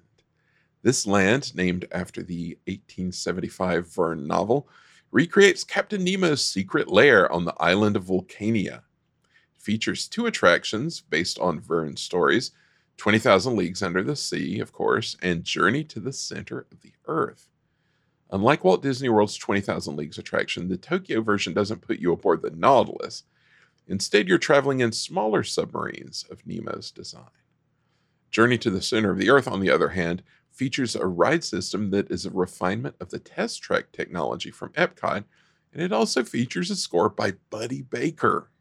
Which is just wild. What a career. Yeah. That he was still going then. It's crazy. This is a really trippy and weird attraction we'll have to do a deep dive on someday. It even weirdly has ties to plans that were once hatched to add a Journey to the Center of the Earth set piece to the Disney MGM backlot tour. Naturally. Blah. And here we are in the center of the earth, folks. So weird. Of course, there are other Verne stories sprinkled throughout Disney's history, notably 1962's In Search of the Castaways. It's based on the 1868 Verne novel Captain Grant's Children. Directed by Disney stalwart Robert Stevenson, this is a fun film starring Haley Mills and Maurice Chevalier, with a nice villainous turn by Shere Khan himself, George Sanders. In the story, Mills plays the daughter of the missing Captain Grant, who sets off on a globe-trotting adventure to find her father. This is, of course, the movie that gave us Enjoy It, as well as the beloved Grandpa. Which, I mean, come on. Worth it for that alone. Leave a legacy. Excellent. That's right. Even 1979's sci-fi adventure The Black Hole, while not explicitly a Verne adaptation, is pretty clearly a soft remake of 20,000 Leagues Under the Sea. What with the crew of the Palomino happening upon a Victorian-styled spaceship helmed by a madman who has fled society to seek his own personal utopia. Big 20,000 Leagues vibe. Major, yes. Protect me from Maximilian. What's next for the Verne-Disney connection? Well, within the last decade, Disney toyed with the idea of a theatrical remake of 20,000 Leagues with a variety of A-list talent attached. For an exciting moment, it seemed David Fincher might be directing, but that project eventually fell apart, with Fincher later blaming fear-based corporate culture for backing away from it. In February of 2022, however, it was announced that filming had begun on Nautilus, a live-action dramatic series for Disney+. As is often the case these days, the project is intended to present a familiar story from the antagonist's point of view. Says Disney, "For the first time ever, Nautilus tells Jules Verne's epic story from Captain Nemo's point of view. An Indian prince robbed of his birthright and family, a prisoner of the East India Mercantile Company, and a man bent on revenge against the forces that have taken everything from him. But once Nemo sets sail with his ragtag crew on board the awe-inspiring Nautilus, he not only battles with his enemy, but discovers a wondrous underwater world, learns to take his place as leader of the crew, and goes on an unforgettable adventure beneath the sea." I'm excited about the ragtag crew. You can't beat a ragtag crew. You gotta have the ragtag crew. I mean, you know, it's one of the key elements. Yes. That ragtag crew. This is going to be a 10-part series starring Shazad Latif as Captain Nemo, Georgia Flood as Humility Lucas, a privileged daughter of the British Empire who is taken hostage on board the Nautilus, and Thierry Fremont as Gustave Benoit, a French engineer and architect of the submarine. So I guess this was not Nemo's own design in this one. Also on the heels is the East India Mercantile Company, those guys, and its ruthless director Crawley, played by Damien Garvey, who will stop at nothing to capture the precious submarine. So this is a slightly different take we've got going here. Interesting. I wonder if they can tie in like a baby Dwayne Johnson to get the Jungle Cruise tied in here. Just like a CGI baby Dwayne Johnson. A baby with like deep fake Dwayne Johnson face. That's right. Yeah. Those East India guys up to no good. Rora Pente, Director Crawley, bad guy, sending him off to Rora Pente. That's right. The nasty little prison there. We can only hope this show is good and inspires a new wave of interest in the scientific romances of old. Enough interest to catch the eye of those who make things happen. They might see the potential benefits of new theme park adventures themed to tales by Verne and his contemporaries. Those of us who are fans of Voyages Extraordinaires can continue to live in hope. N'ayons pas peur des belles et hautes montagnes. Grimpons, grimpons, grimpons, grimpons, grimpons. Si nous tombons, patapoum, et c'est la mort. Effroyable, mais qu'importe, nous avons eu la joie de grimper. N'ayons pas peur des belles et hautes montagnes. Grimpons, grimpons, grimpons, grimpons, grimpons. N'ayons pas peur des belles et hautes montagnes. Grimpons, grimpons, grimpons, grimpons, grimpons. Si nous tombons, patapou, mais c'est la mort. Effroyable, mais qu'importe, nous avons eu la joie de grimper. N'ayons pas peur des belles et hautes montagnes. Grimpons, grimpons, grimpons, grimpons, grimpons. The history of Disney theme parks is littered with lands that were never built. Right from the very start, Disneyland itself teased the coming of Liberty Street, an expansion that would never appear. For everything that has been built, there are many ideas, whether it's Animal Kingdom's Beastly Kingdom, Tokyo Disney Sea's Glacier Bay, or a dozen or more unrealized World Showcase pavilions that exist in the Imagineering vaults to taunt the imaginations of generations of fans. Perhaps there is no lost land which has captured the imaginations of parkgoers more, or which casts a longer shadow, than Discovery Bay. The brainchild of legendary Imagineer Tony Baxter, this land of Victorian futurism would have been placed between Disneyland's Fantasyland and Frontierland, and would have whisked guests away to the 19th century Barbary Coast area of San Francisco. In this world, however, Gold Rush era prosperity had been channeled into the development of science, leading to a number of adventures and experiences straight out of the pages of Jules Verne, a setting which we would today call steampunk. The Discovery Bay saga began in the 1950s, when Baxter and another Imagineer named Tom Sherman first saw the Disney epic 20,000 Leagues Under the Sea. They were both immediately obsessed with the Nautilus and its world, and each individually spent quite a bit of time poring over the sets from the film when they were exhibited at Disneyland.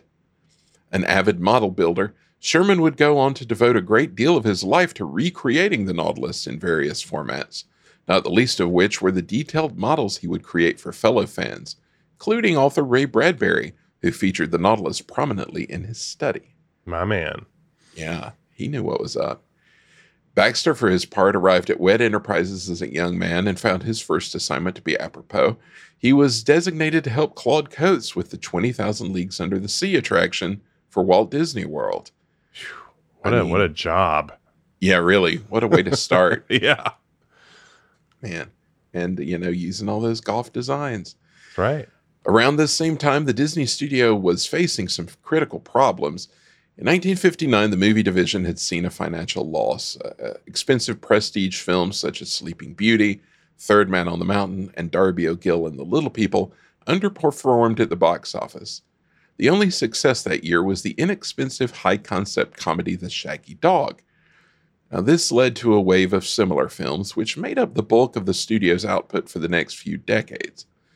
With Walt turning his attentions more to theme parks and his Florida plans, the studio was running mostly on autopilot in the hands of Walt's trusted lieutenants and stuck mostly to the same safe formula. Now, this was all well and good until Walt died in 1966, and the studio slowly began to run out of projects which he had first put into development. And also, Walt's top-level brain trust either began to retire or move on. By the 1970s, Disney was still putting out light family comedies, the quality was dropping off, and the studio was seen as thoroughly behind the times. The film and animation divisions made up an increasingly scant share of the company's profits, with theme parks shouldering most of the financial burden. In fact, most of the film division revenue came from re-releases of Walt-era classics. Yeah, it's interesting, you bring this up. We were talking about Bob Manny a little bit ago, and he gets laid off in 1970. He's kind of like, when Walt died, all these movies, even if they were the comedies, would have some kind of special effects as part of the DNA. Mm-hmm. You think of Absent Minded Professor or, what have you. And then once he died, just the quality started, they did all the Walt movies he kind of had in the hopper. And he said, once those dried up, it was just over. The quality went down and those people kind of got laid off. Yeah. So. And it really was around, you said he was let go in 1970. About that time, the last of the things that Walt had touched. I mean, you ran through, your Herbie, your Blackbeard's Ghost, and you're getting your Bedknobs and Broomsticks. And then that was about pretty much it for anything Walt had anything to do with. And then it became the sort of pale imitation sort of things. So, it was a rough time. To stop the bleeding, the studio sought to return to some of the ambition of its past. With the success of 20,000 Leagues in mind, they optioned a novel called The Lost Ones, written by Ian Cameron in 1961. The book tells of a modern-day Arctic expedition which finds a lost society descended from transatlantic Viking explorers. The project was put into the hands of some true Disney heavy hitters from Walt's time. Producing was the longtime Disney writer, director, producer, and iconic voiceover artist Winston Hibbler. Hibbler. Old Hibbler. What a great guy. Wow. In the director's seat was Robert Stevenson, who would make 19 films for Disney in his career, including a slew of notables, including, but not limited to, Old Yeller, Darby O'Gill, The Absent-Minded Professor, The Love Bug, Bedknobs and Broomsticks, and, of course, Mary Poppins. He had quite a lineup. Yeah, he was a hit machine. And just knew how to do it. That's a bunch of different kinds of movies too.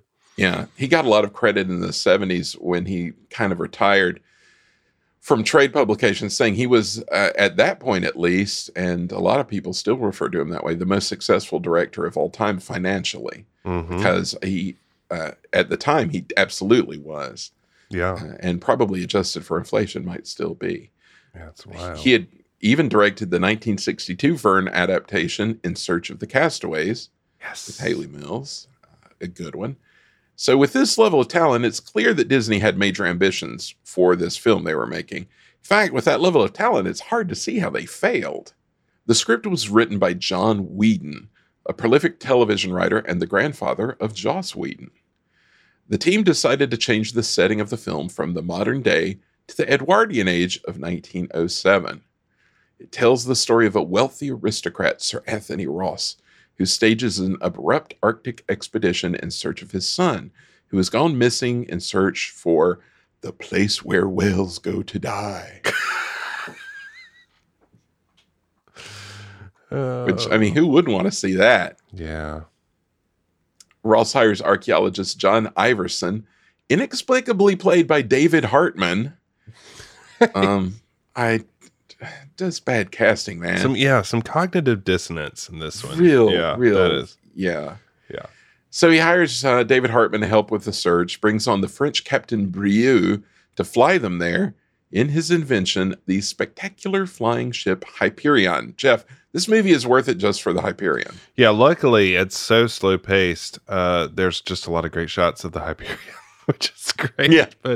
But again, I mean, how did this miss? There's so many good things about this movie, but it's not.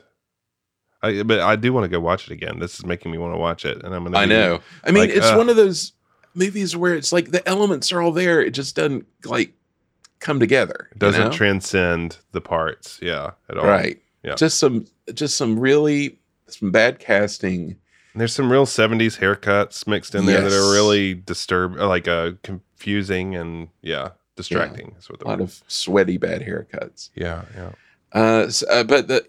This Hyperion really holds its own against the Nautilus, I feel like. Yes. And one could be forgiven for thinking, this was a real Verne adaptation. It really feels taken from one of his scientific romances. It's a good thing. So the film, renamed from the source material to Island at the Top of the World, tells about this group. They head off on their expedition, and after trials and tribulations, they find the lost island of Astragard, which is occupied by an ancient society of Norsemen. There are good guys, and there are bad guys. There are some good special effects. There are some iffy special effects.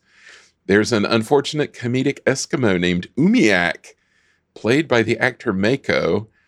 Poor Mako, who made his first credited film appearance playing the idiot nephew Kenji in The Ugly Dachshund. Kenji, poor guy.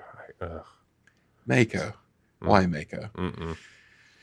This film was heavily hyped by Disney and appeared, at least from production materials, to be the second coming of Disney Vernian adventure. Surely this would be an extraordinary voyage for the ages. Young Tony Baxter was sold, and he started formulating ideas for a new land at Disneyland, which would pay tribute to this new film as well as 20,000 Leagues. Unfortunately, when Island at the Top of the World came out in 1974, it didn't set the world on fire. It wasn't much of a financial success. But Tony Baxter, being Tony Baxter, he kept plugging away at the idea. In 1975, he started work on a model of his new land, which he completed in 6 weeks. Wow. Yeah.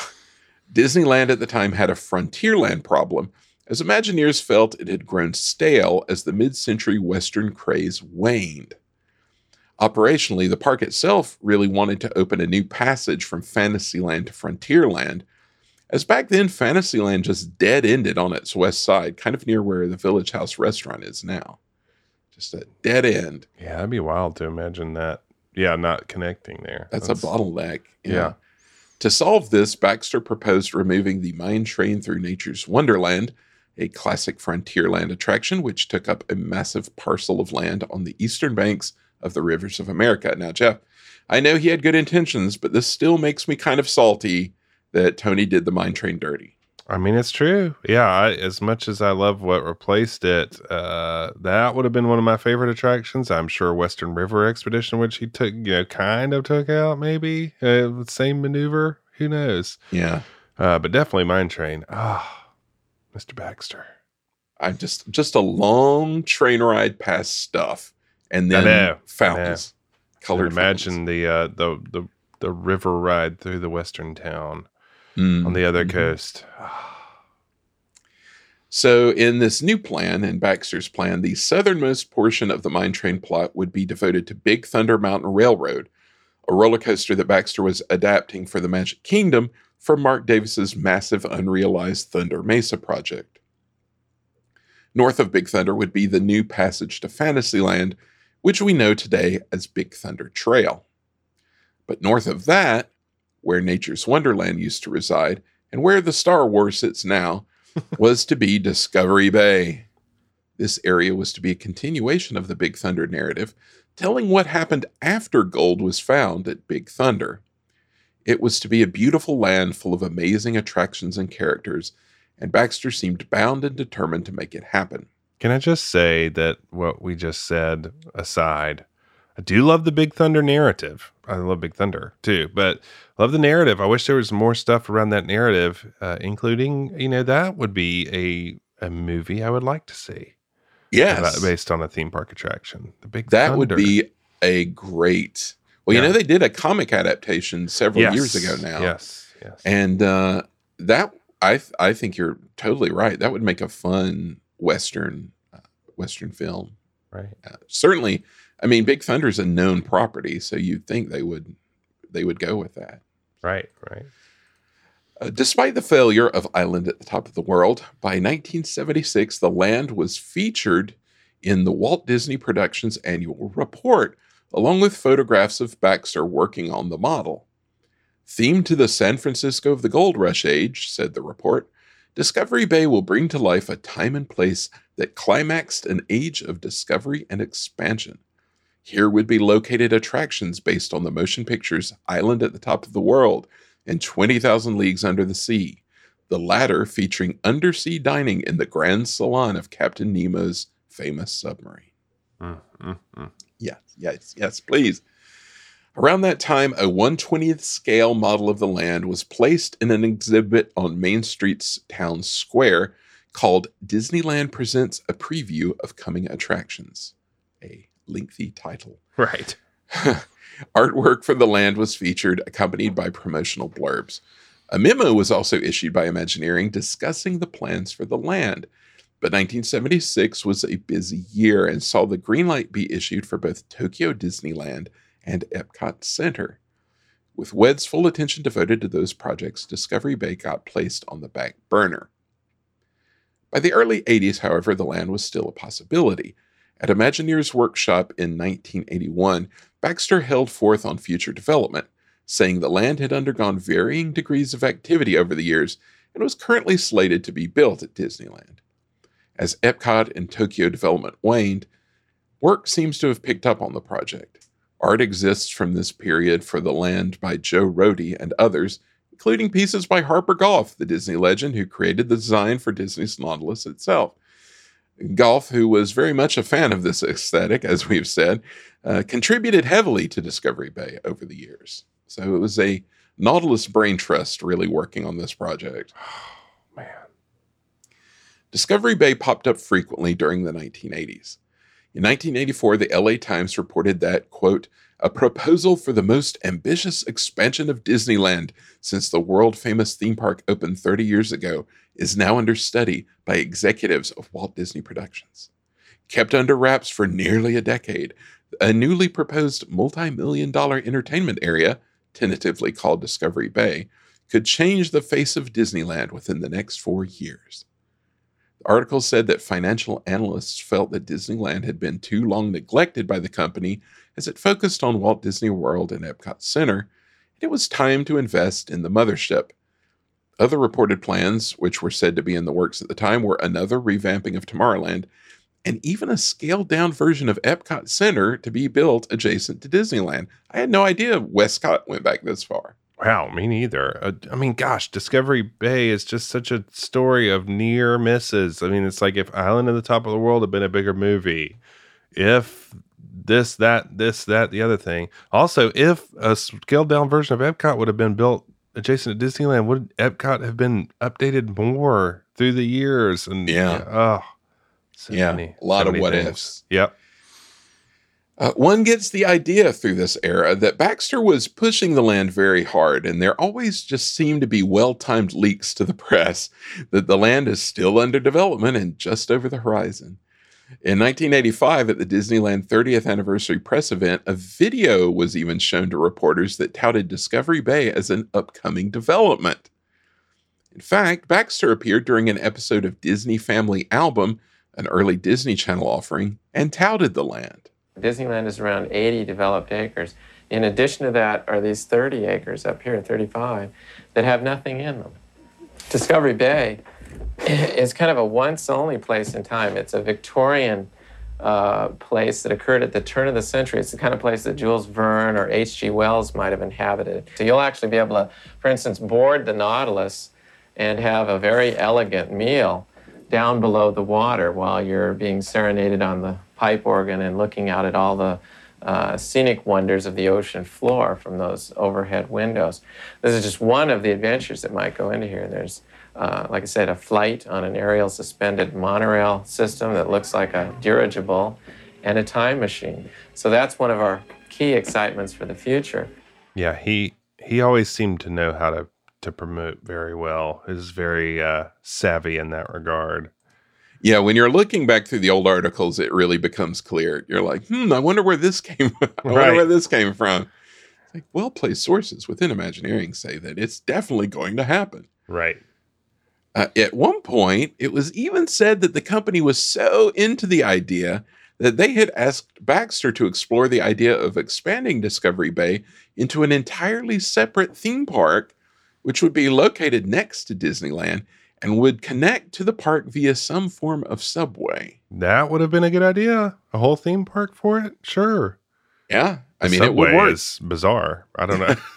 The subway. It's like a boring machine, a mining machine or something. That makes sense. That would have been a theme I could work with for sure.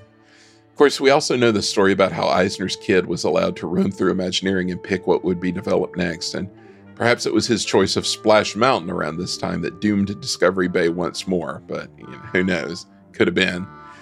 But what exactly would Discovery Bay be like? Well, let's go find out.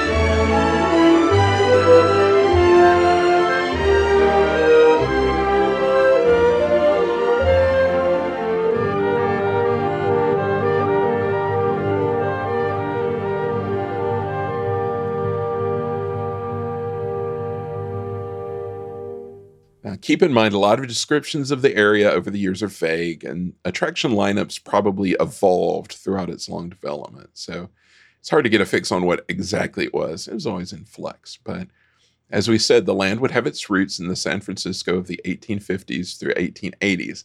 It was to embody an age of discovery, exploration, and expansion.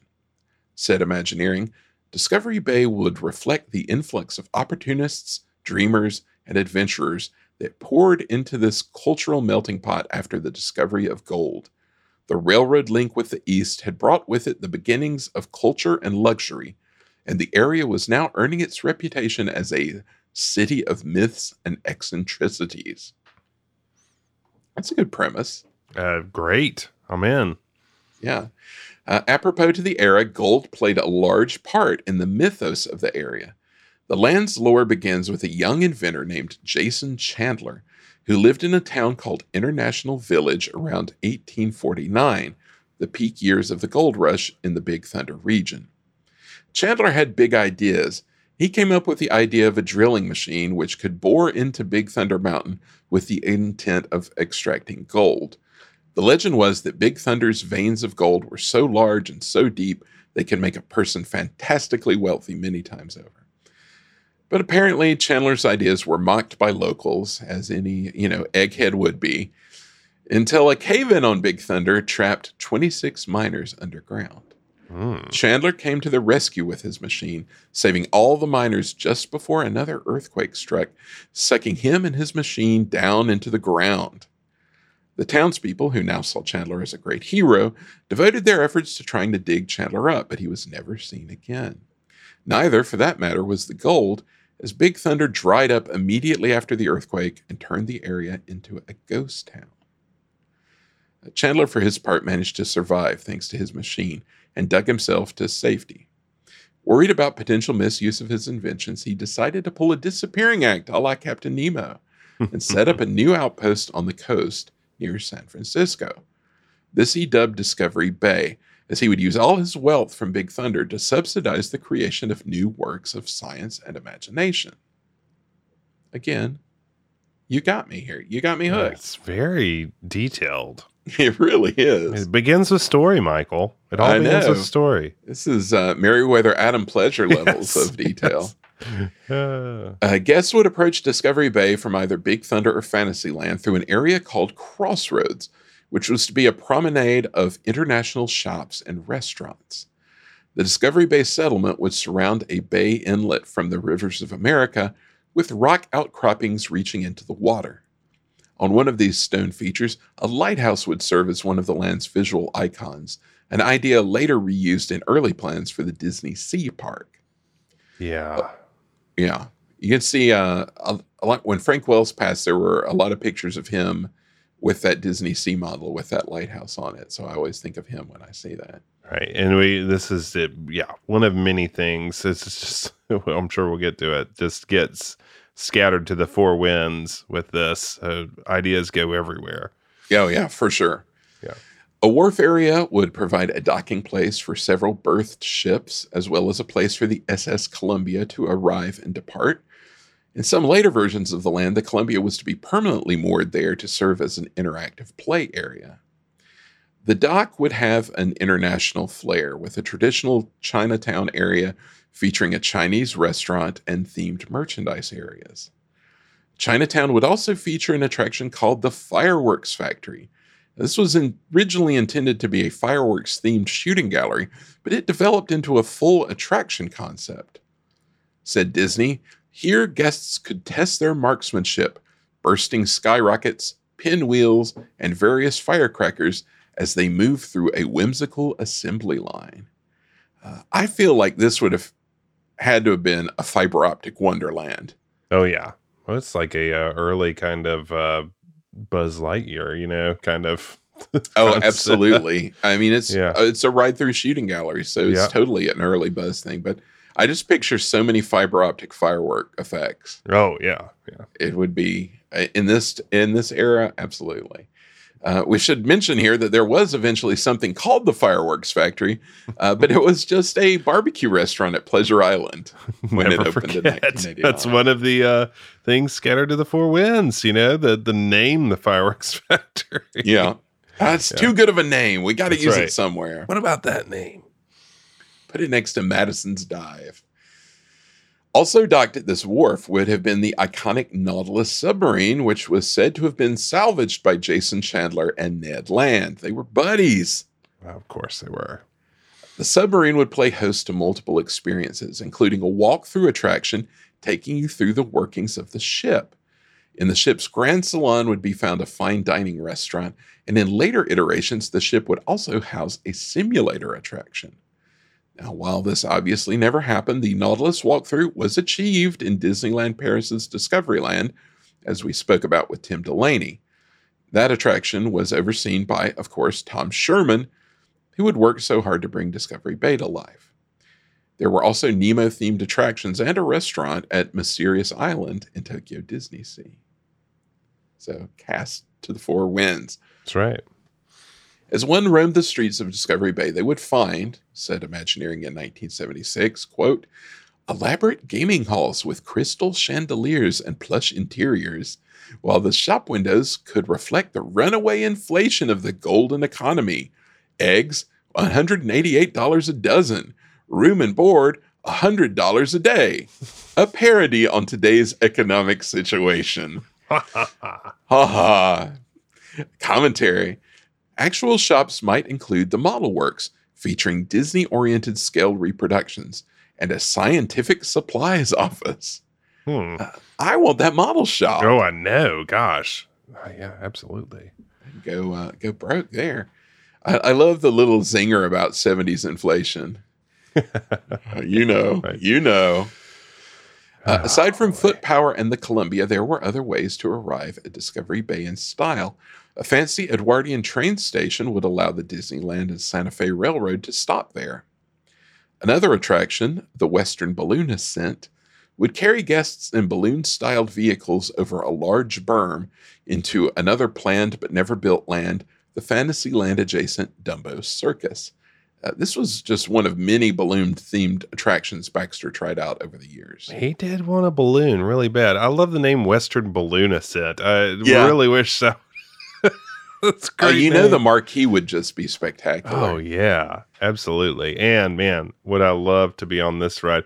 Think about a park with a Skyway and a Western Balloon Ascent. Come on. Yeah. Just touring everywhere. Especially because the Balloon Ascent would be coming down kind of where the Fantasyland Skyway was. That's right. So That's right. Across the streams. Yeah, I want that balloon ride, man. I want it. In this fancier, more developed area of the town would be found the land's most prominent attractions.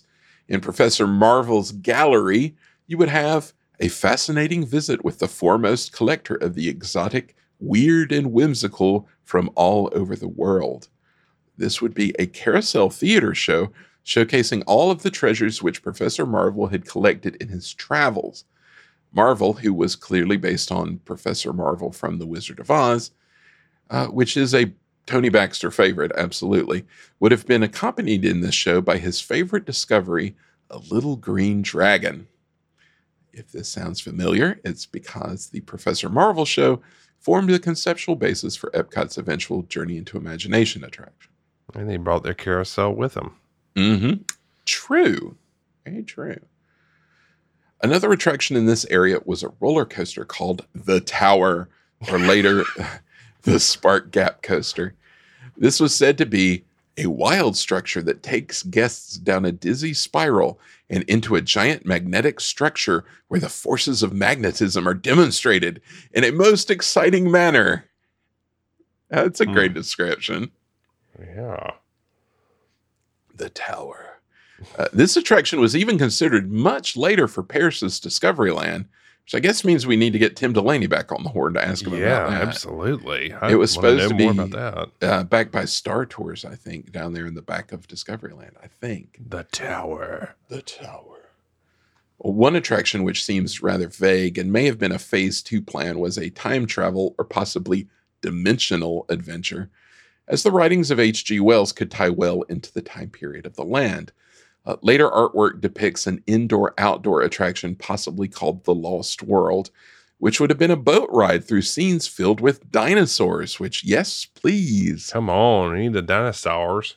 Get the dinosaurs. A sort of Jungle Cruise dinosaur style would be fantastic. Yeah. Of course, the centerpiece e-ticket, which would anchor the land, was the attraction based on Island at the Top of the World. Said Imagineering, in another corner, a group of opportunists have set up shop. Among the promises and allures offered are those of a French aerial explorer. He promises brave adventurers a trip aboard a fantastic flying machine to an island of paradise located at the top of the world. Baxter saw Discovery Bay as a way to put a ride based on the film in Disneyland in a way that was thematically appropriate. Said Imagineering, with this setup, we could effectively integrate a very exciting show that has been difficult to fit into the logic of the park's existing realms. This Island at the Top of the World adventure and several others are not really fairy tales for Fantasyland, nor backwoods frontier adventures, but they do date from the late 19th century and could use the Discovery Bay location as a debarkation point for adventure. Thematic integrity. Sounds nice. Sounds real good. What a world. What a world. This Island at the Top of the World ride sounds wild. You'd travel in Hyperion airships, which would be suspended from a monorail beam a la Peter Pan's Flight.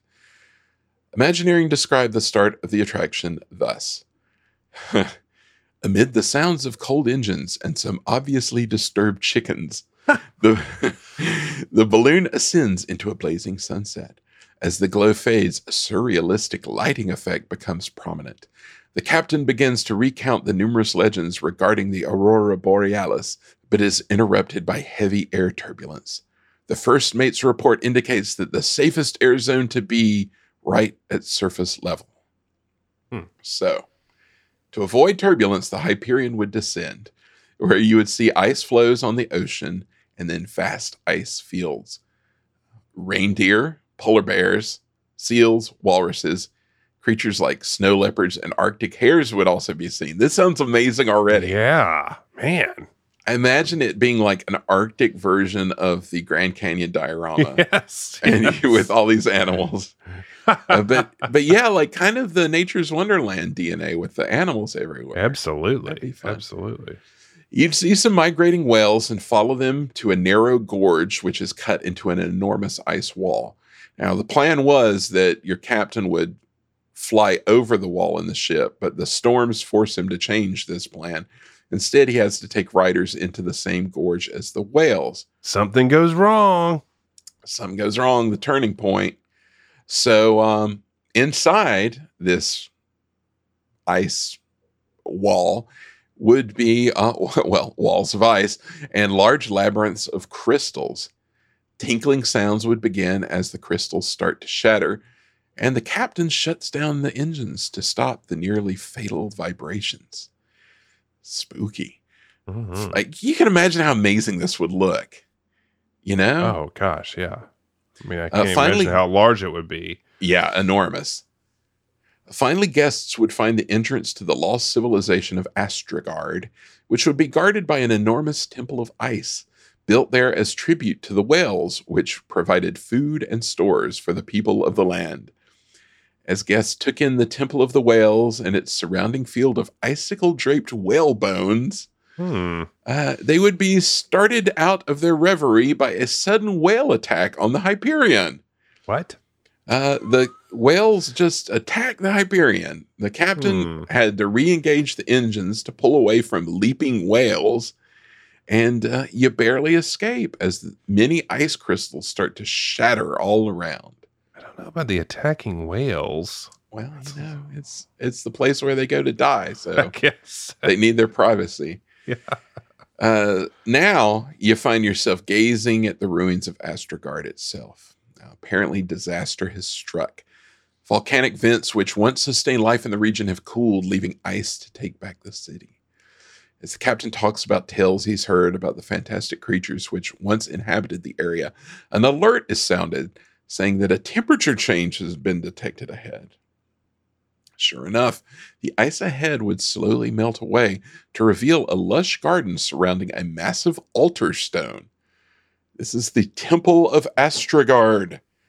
Once bound by ice, it is again warming up and pushing back the Arctic frost. And here's where things get really trippy. In the garden would be a menagerie of fantastical exotic creatures of all kinds. There are warnings that things might be getting too warm for the Hyperion to maintain control, but the captain is obsessed with the idea of capturing one of these creatures and goes further on into the ruins in the interests of science.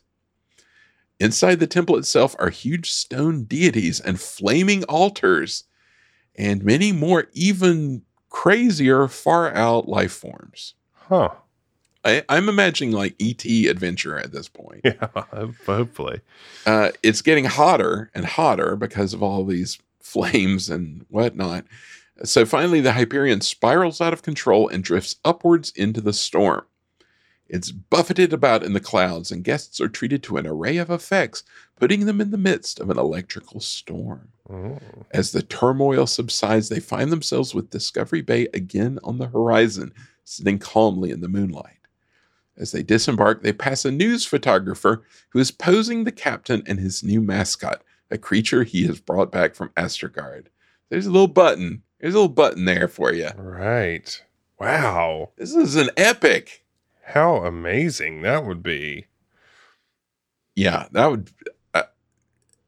I mean, forget about the movie. That just attraction would be wild. Unbelievable. Yes. It's really out there. One can see how Disney might not have wanted to tie such an expensive project to a failed film, but still, it would have been a great ride. Even their reticence didn't stop Baxter and his friends from trying. In the early 80s, Tom Sherman practically self-financed a short film called The Discovery Bay Chronicles, which was intended to pitch a TV show of the same name to the studio. The hope was that Disney would make a mini-series based on Discovery Bay and the adventures of Jason Chandler, and that would prove such a success that Discovery Bay would now be a proven property upon which they could base the land and sell that in turn to Disneyland. Starring as Chandler in the 5-minute film was Pete Renaday, prolific Disney actor and voice artist. Perfect. Ironically, Renaday had provided the voice for Captain Nemo in the 20,000 Leagues Under the Sea attraction. That's right. Yeah, he did. The perfect guy for it. The show never happened, but Baxter kept plugging. In 1998, the LA Times published an article saying that Discovery Bay was back on. In this iteration, it would be a redevelopment of the north half of Tom Sawyer Island and would involve the permanent docking of the Columbia and Mark Twain. It would also feature a thrill ride called Geyser Falls, an adaptation of the Tower of Terror ride system, which I believe we discussed with Bob Baranick way back in episode 9. That's right. Yeah. This article is really weird because at first you assume it's a Baxter leak, but instead it has a statement from Dave Fisher at Imagineering saying that Discovery Bay was under active consideration. However, it also quotes a Disneyland spokesman by name who seems quite annoyed by the whole line of questioning. He says, oh, it's just an internet rumor, and the park has no intent to build anything called Discovery Bay or anything like that. So it's this really weird instance of WDI and Disneyland both issuing public opposing statements. It's kind of like the sub disagreement they had. Yes. Yeah. Oh, that's totally what it's like. I didn't even think about that. Perhaps in the end, Discovery Bay could never escape the stigma of its origins, as Eisner arrived and began focusing on hotter and more current pop culture franchises. As Tony Baxter would relate to the e-ticket, quote, "Let me go back to the forging of the alliance with George Lucas for Star Tours. We were reacting to the fact that the Disney company had been out of touch with the motion picture marketplace for 15 years. We had done attractions like Discovery Bay, based on Island at the Top of the World. We had done rides based on the Black Hole and based on Tron and based on Robin Hood. And we would no sooner get the attraction done and the movie would come out and not meet expectations. Then, to get studio executives to support a park with more money on something they were hoping to hide was impossible. Discovery Bay was probably one of the biggest disappointments for me. I still believe that to visit a Jules Verne place along a frontier river, where this eclectic collection of inventors, dreamers, and schemers of that period are being funded to create their visions of the future, that would have been a fabulous place to see. So when the island came and went, so did the Discovery Bay concept. It wasn't that we had a bad idea, it was the fact that we tied it to a weak property.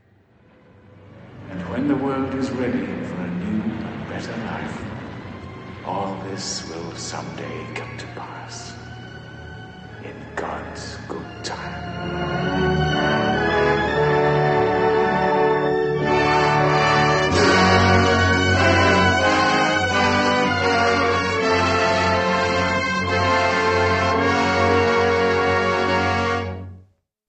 I'm Captain Nemo. Welcome to Mysterious Island.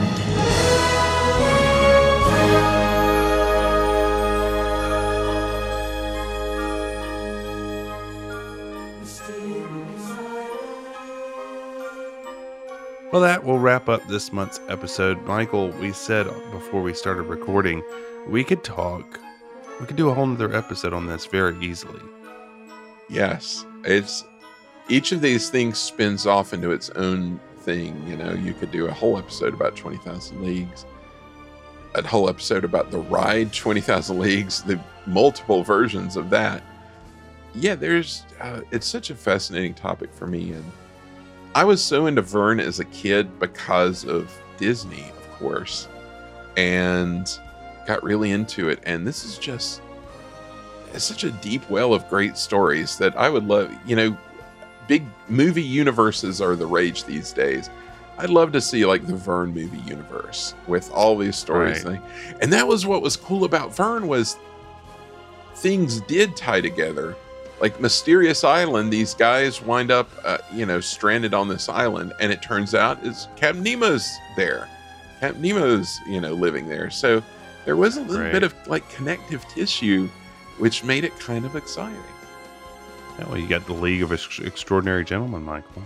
Man, and well, Disney owns Fox now, and I don't know if they still have the rights to that, but I would love to see a revival of that. The movie was a travesty, but the idea is such a great idea. Yeah, it's such a perfect idea. I would love to see a revival of that. I mean, Disney has the Society of Explorers and Adventurers, which is kind of the same idea, just with made up. Well, they're all made up people, but Disney made up people. Right. League of Extraordinary Gentlemen is kind of like that, with great fiction characters of old that are past copyright and can be done whatever with. That would be so much fun to revive that and live in that world a while.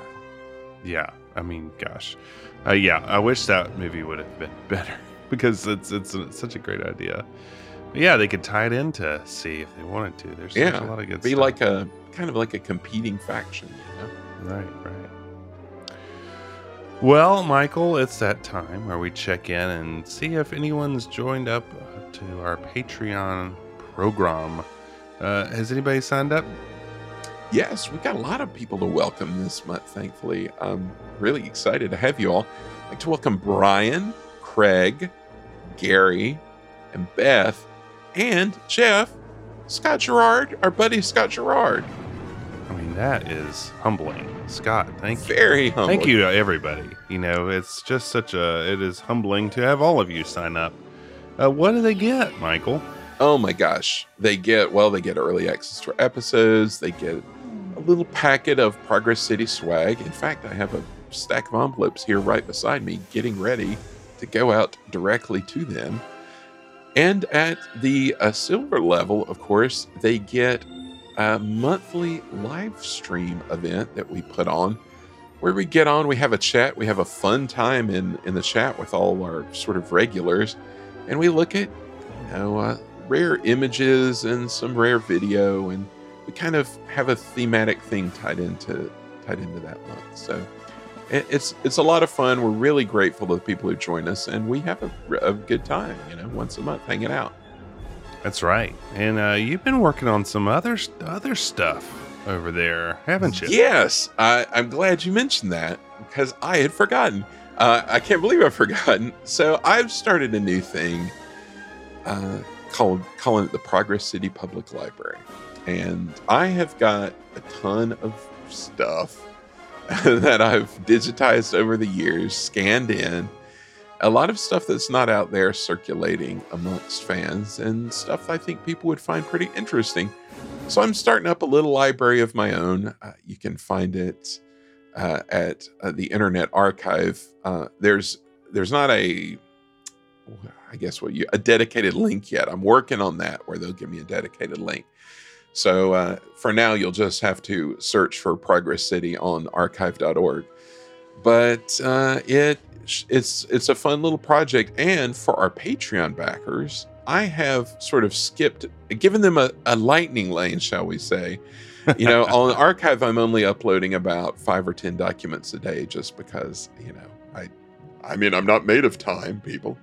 But for our Patreon backers, I just went ahead and uploaded a big chunk of documents, which they can download in a big chunk if they want to, and just have them all right now. So just a little taste of something for our Patreon folks. Well, that is exciting. And if you have not checked out our Patreon, you wonder what it's like, what we all offer in specific, you can check it out at patreon.com/ProgressCityUSA. And we thank you all for listening and signing up. Absolutely. It really keeps us going, so we appreciate it. Now, if you would just like to get in touch with us any kind of way, we have an email. It's podcast@ProgressCityUSA. We appreciate any kind of feedback, any ideas, any commentary you have. Just drop us a line there. You can always reach us on Twitter. Michael is at ProgressCityUSA. I am at Jeff G. Crawford. We're just out there on Twitter waiting to hear from you. So thanks for all of you who chime in about our episodes. It is always great to hear what you have to say about them.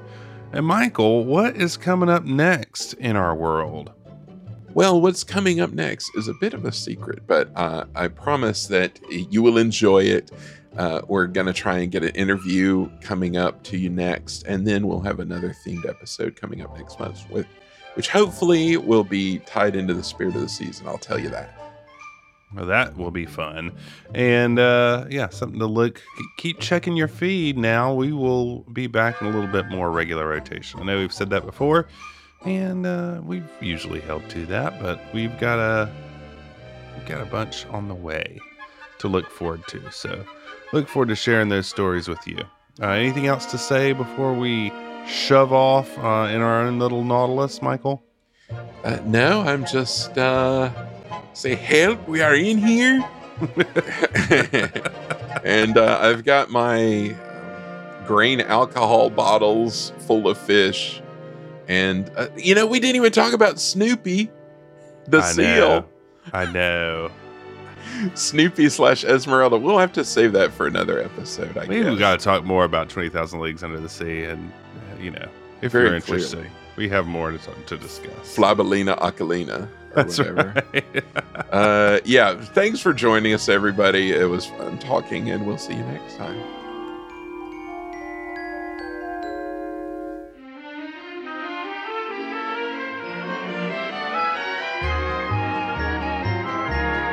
Right now, it's time to go. Remember, everything you've seen here in our all-electric city is really possible today. So if you know any cities looking for a new springtime of progress, tell them about Progress City. Thanks for joining us. They call it progress. Our time is at an end. We'll be seeing you again next time at Progress.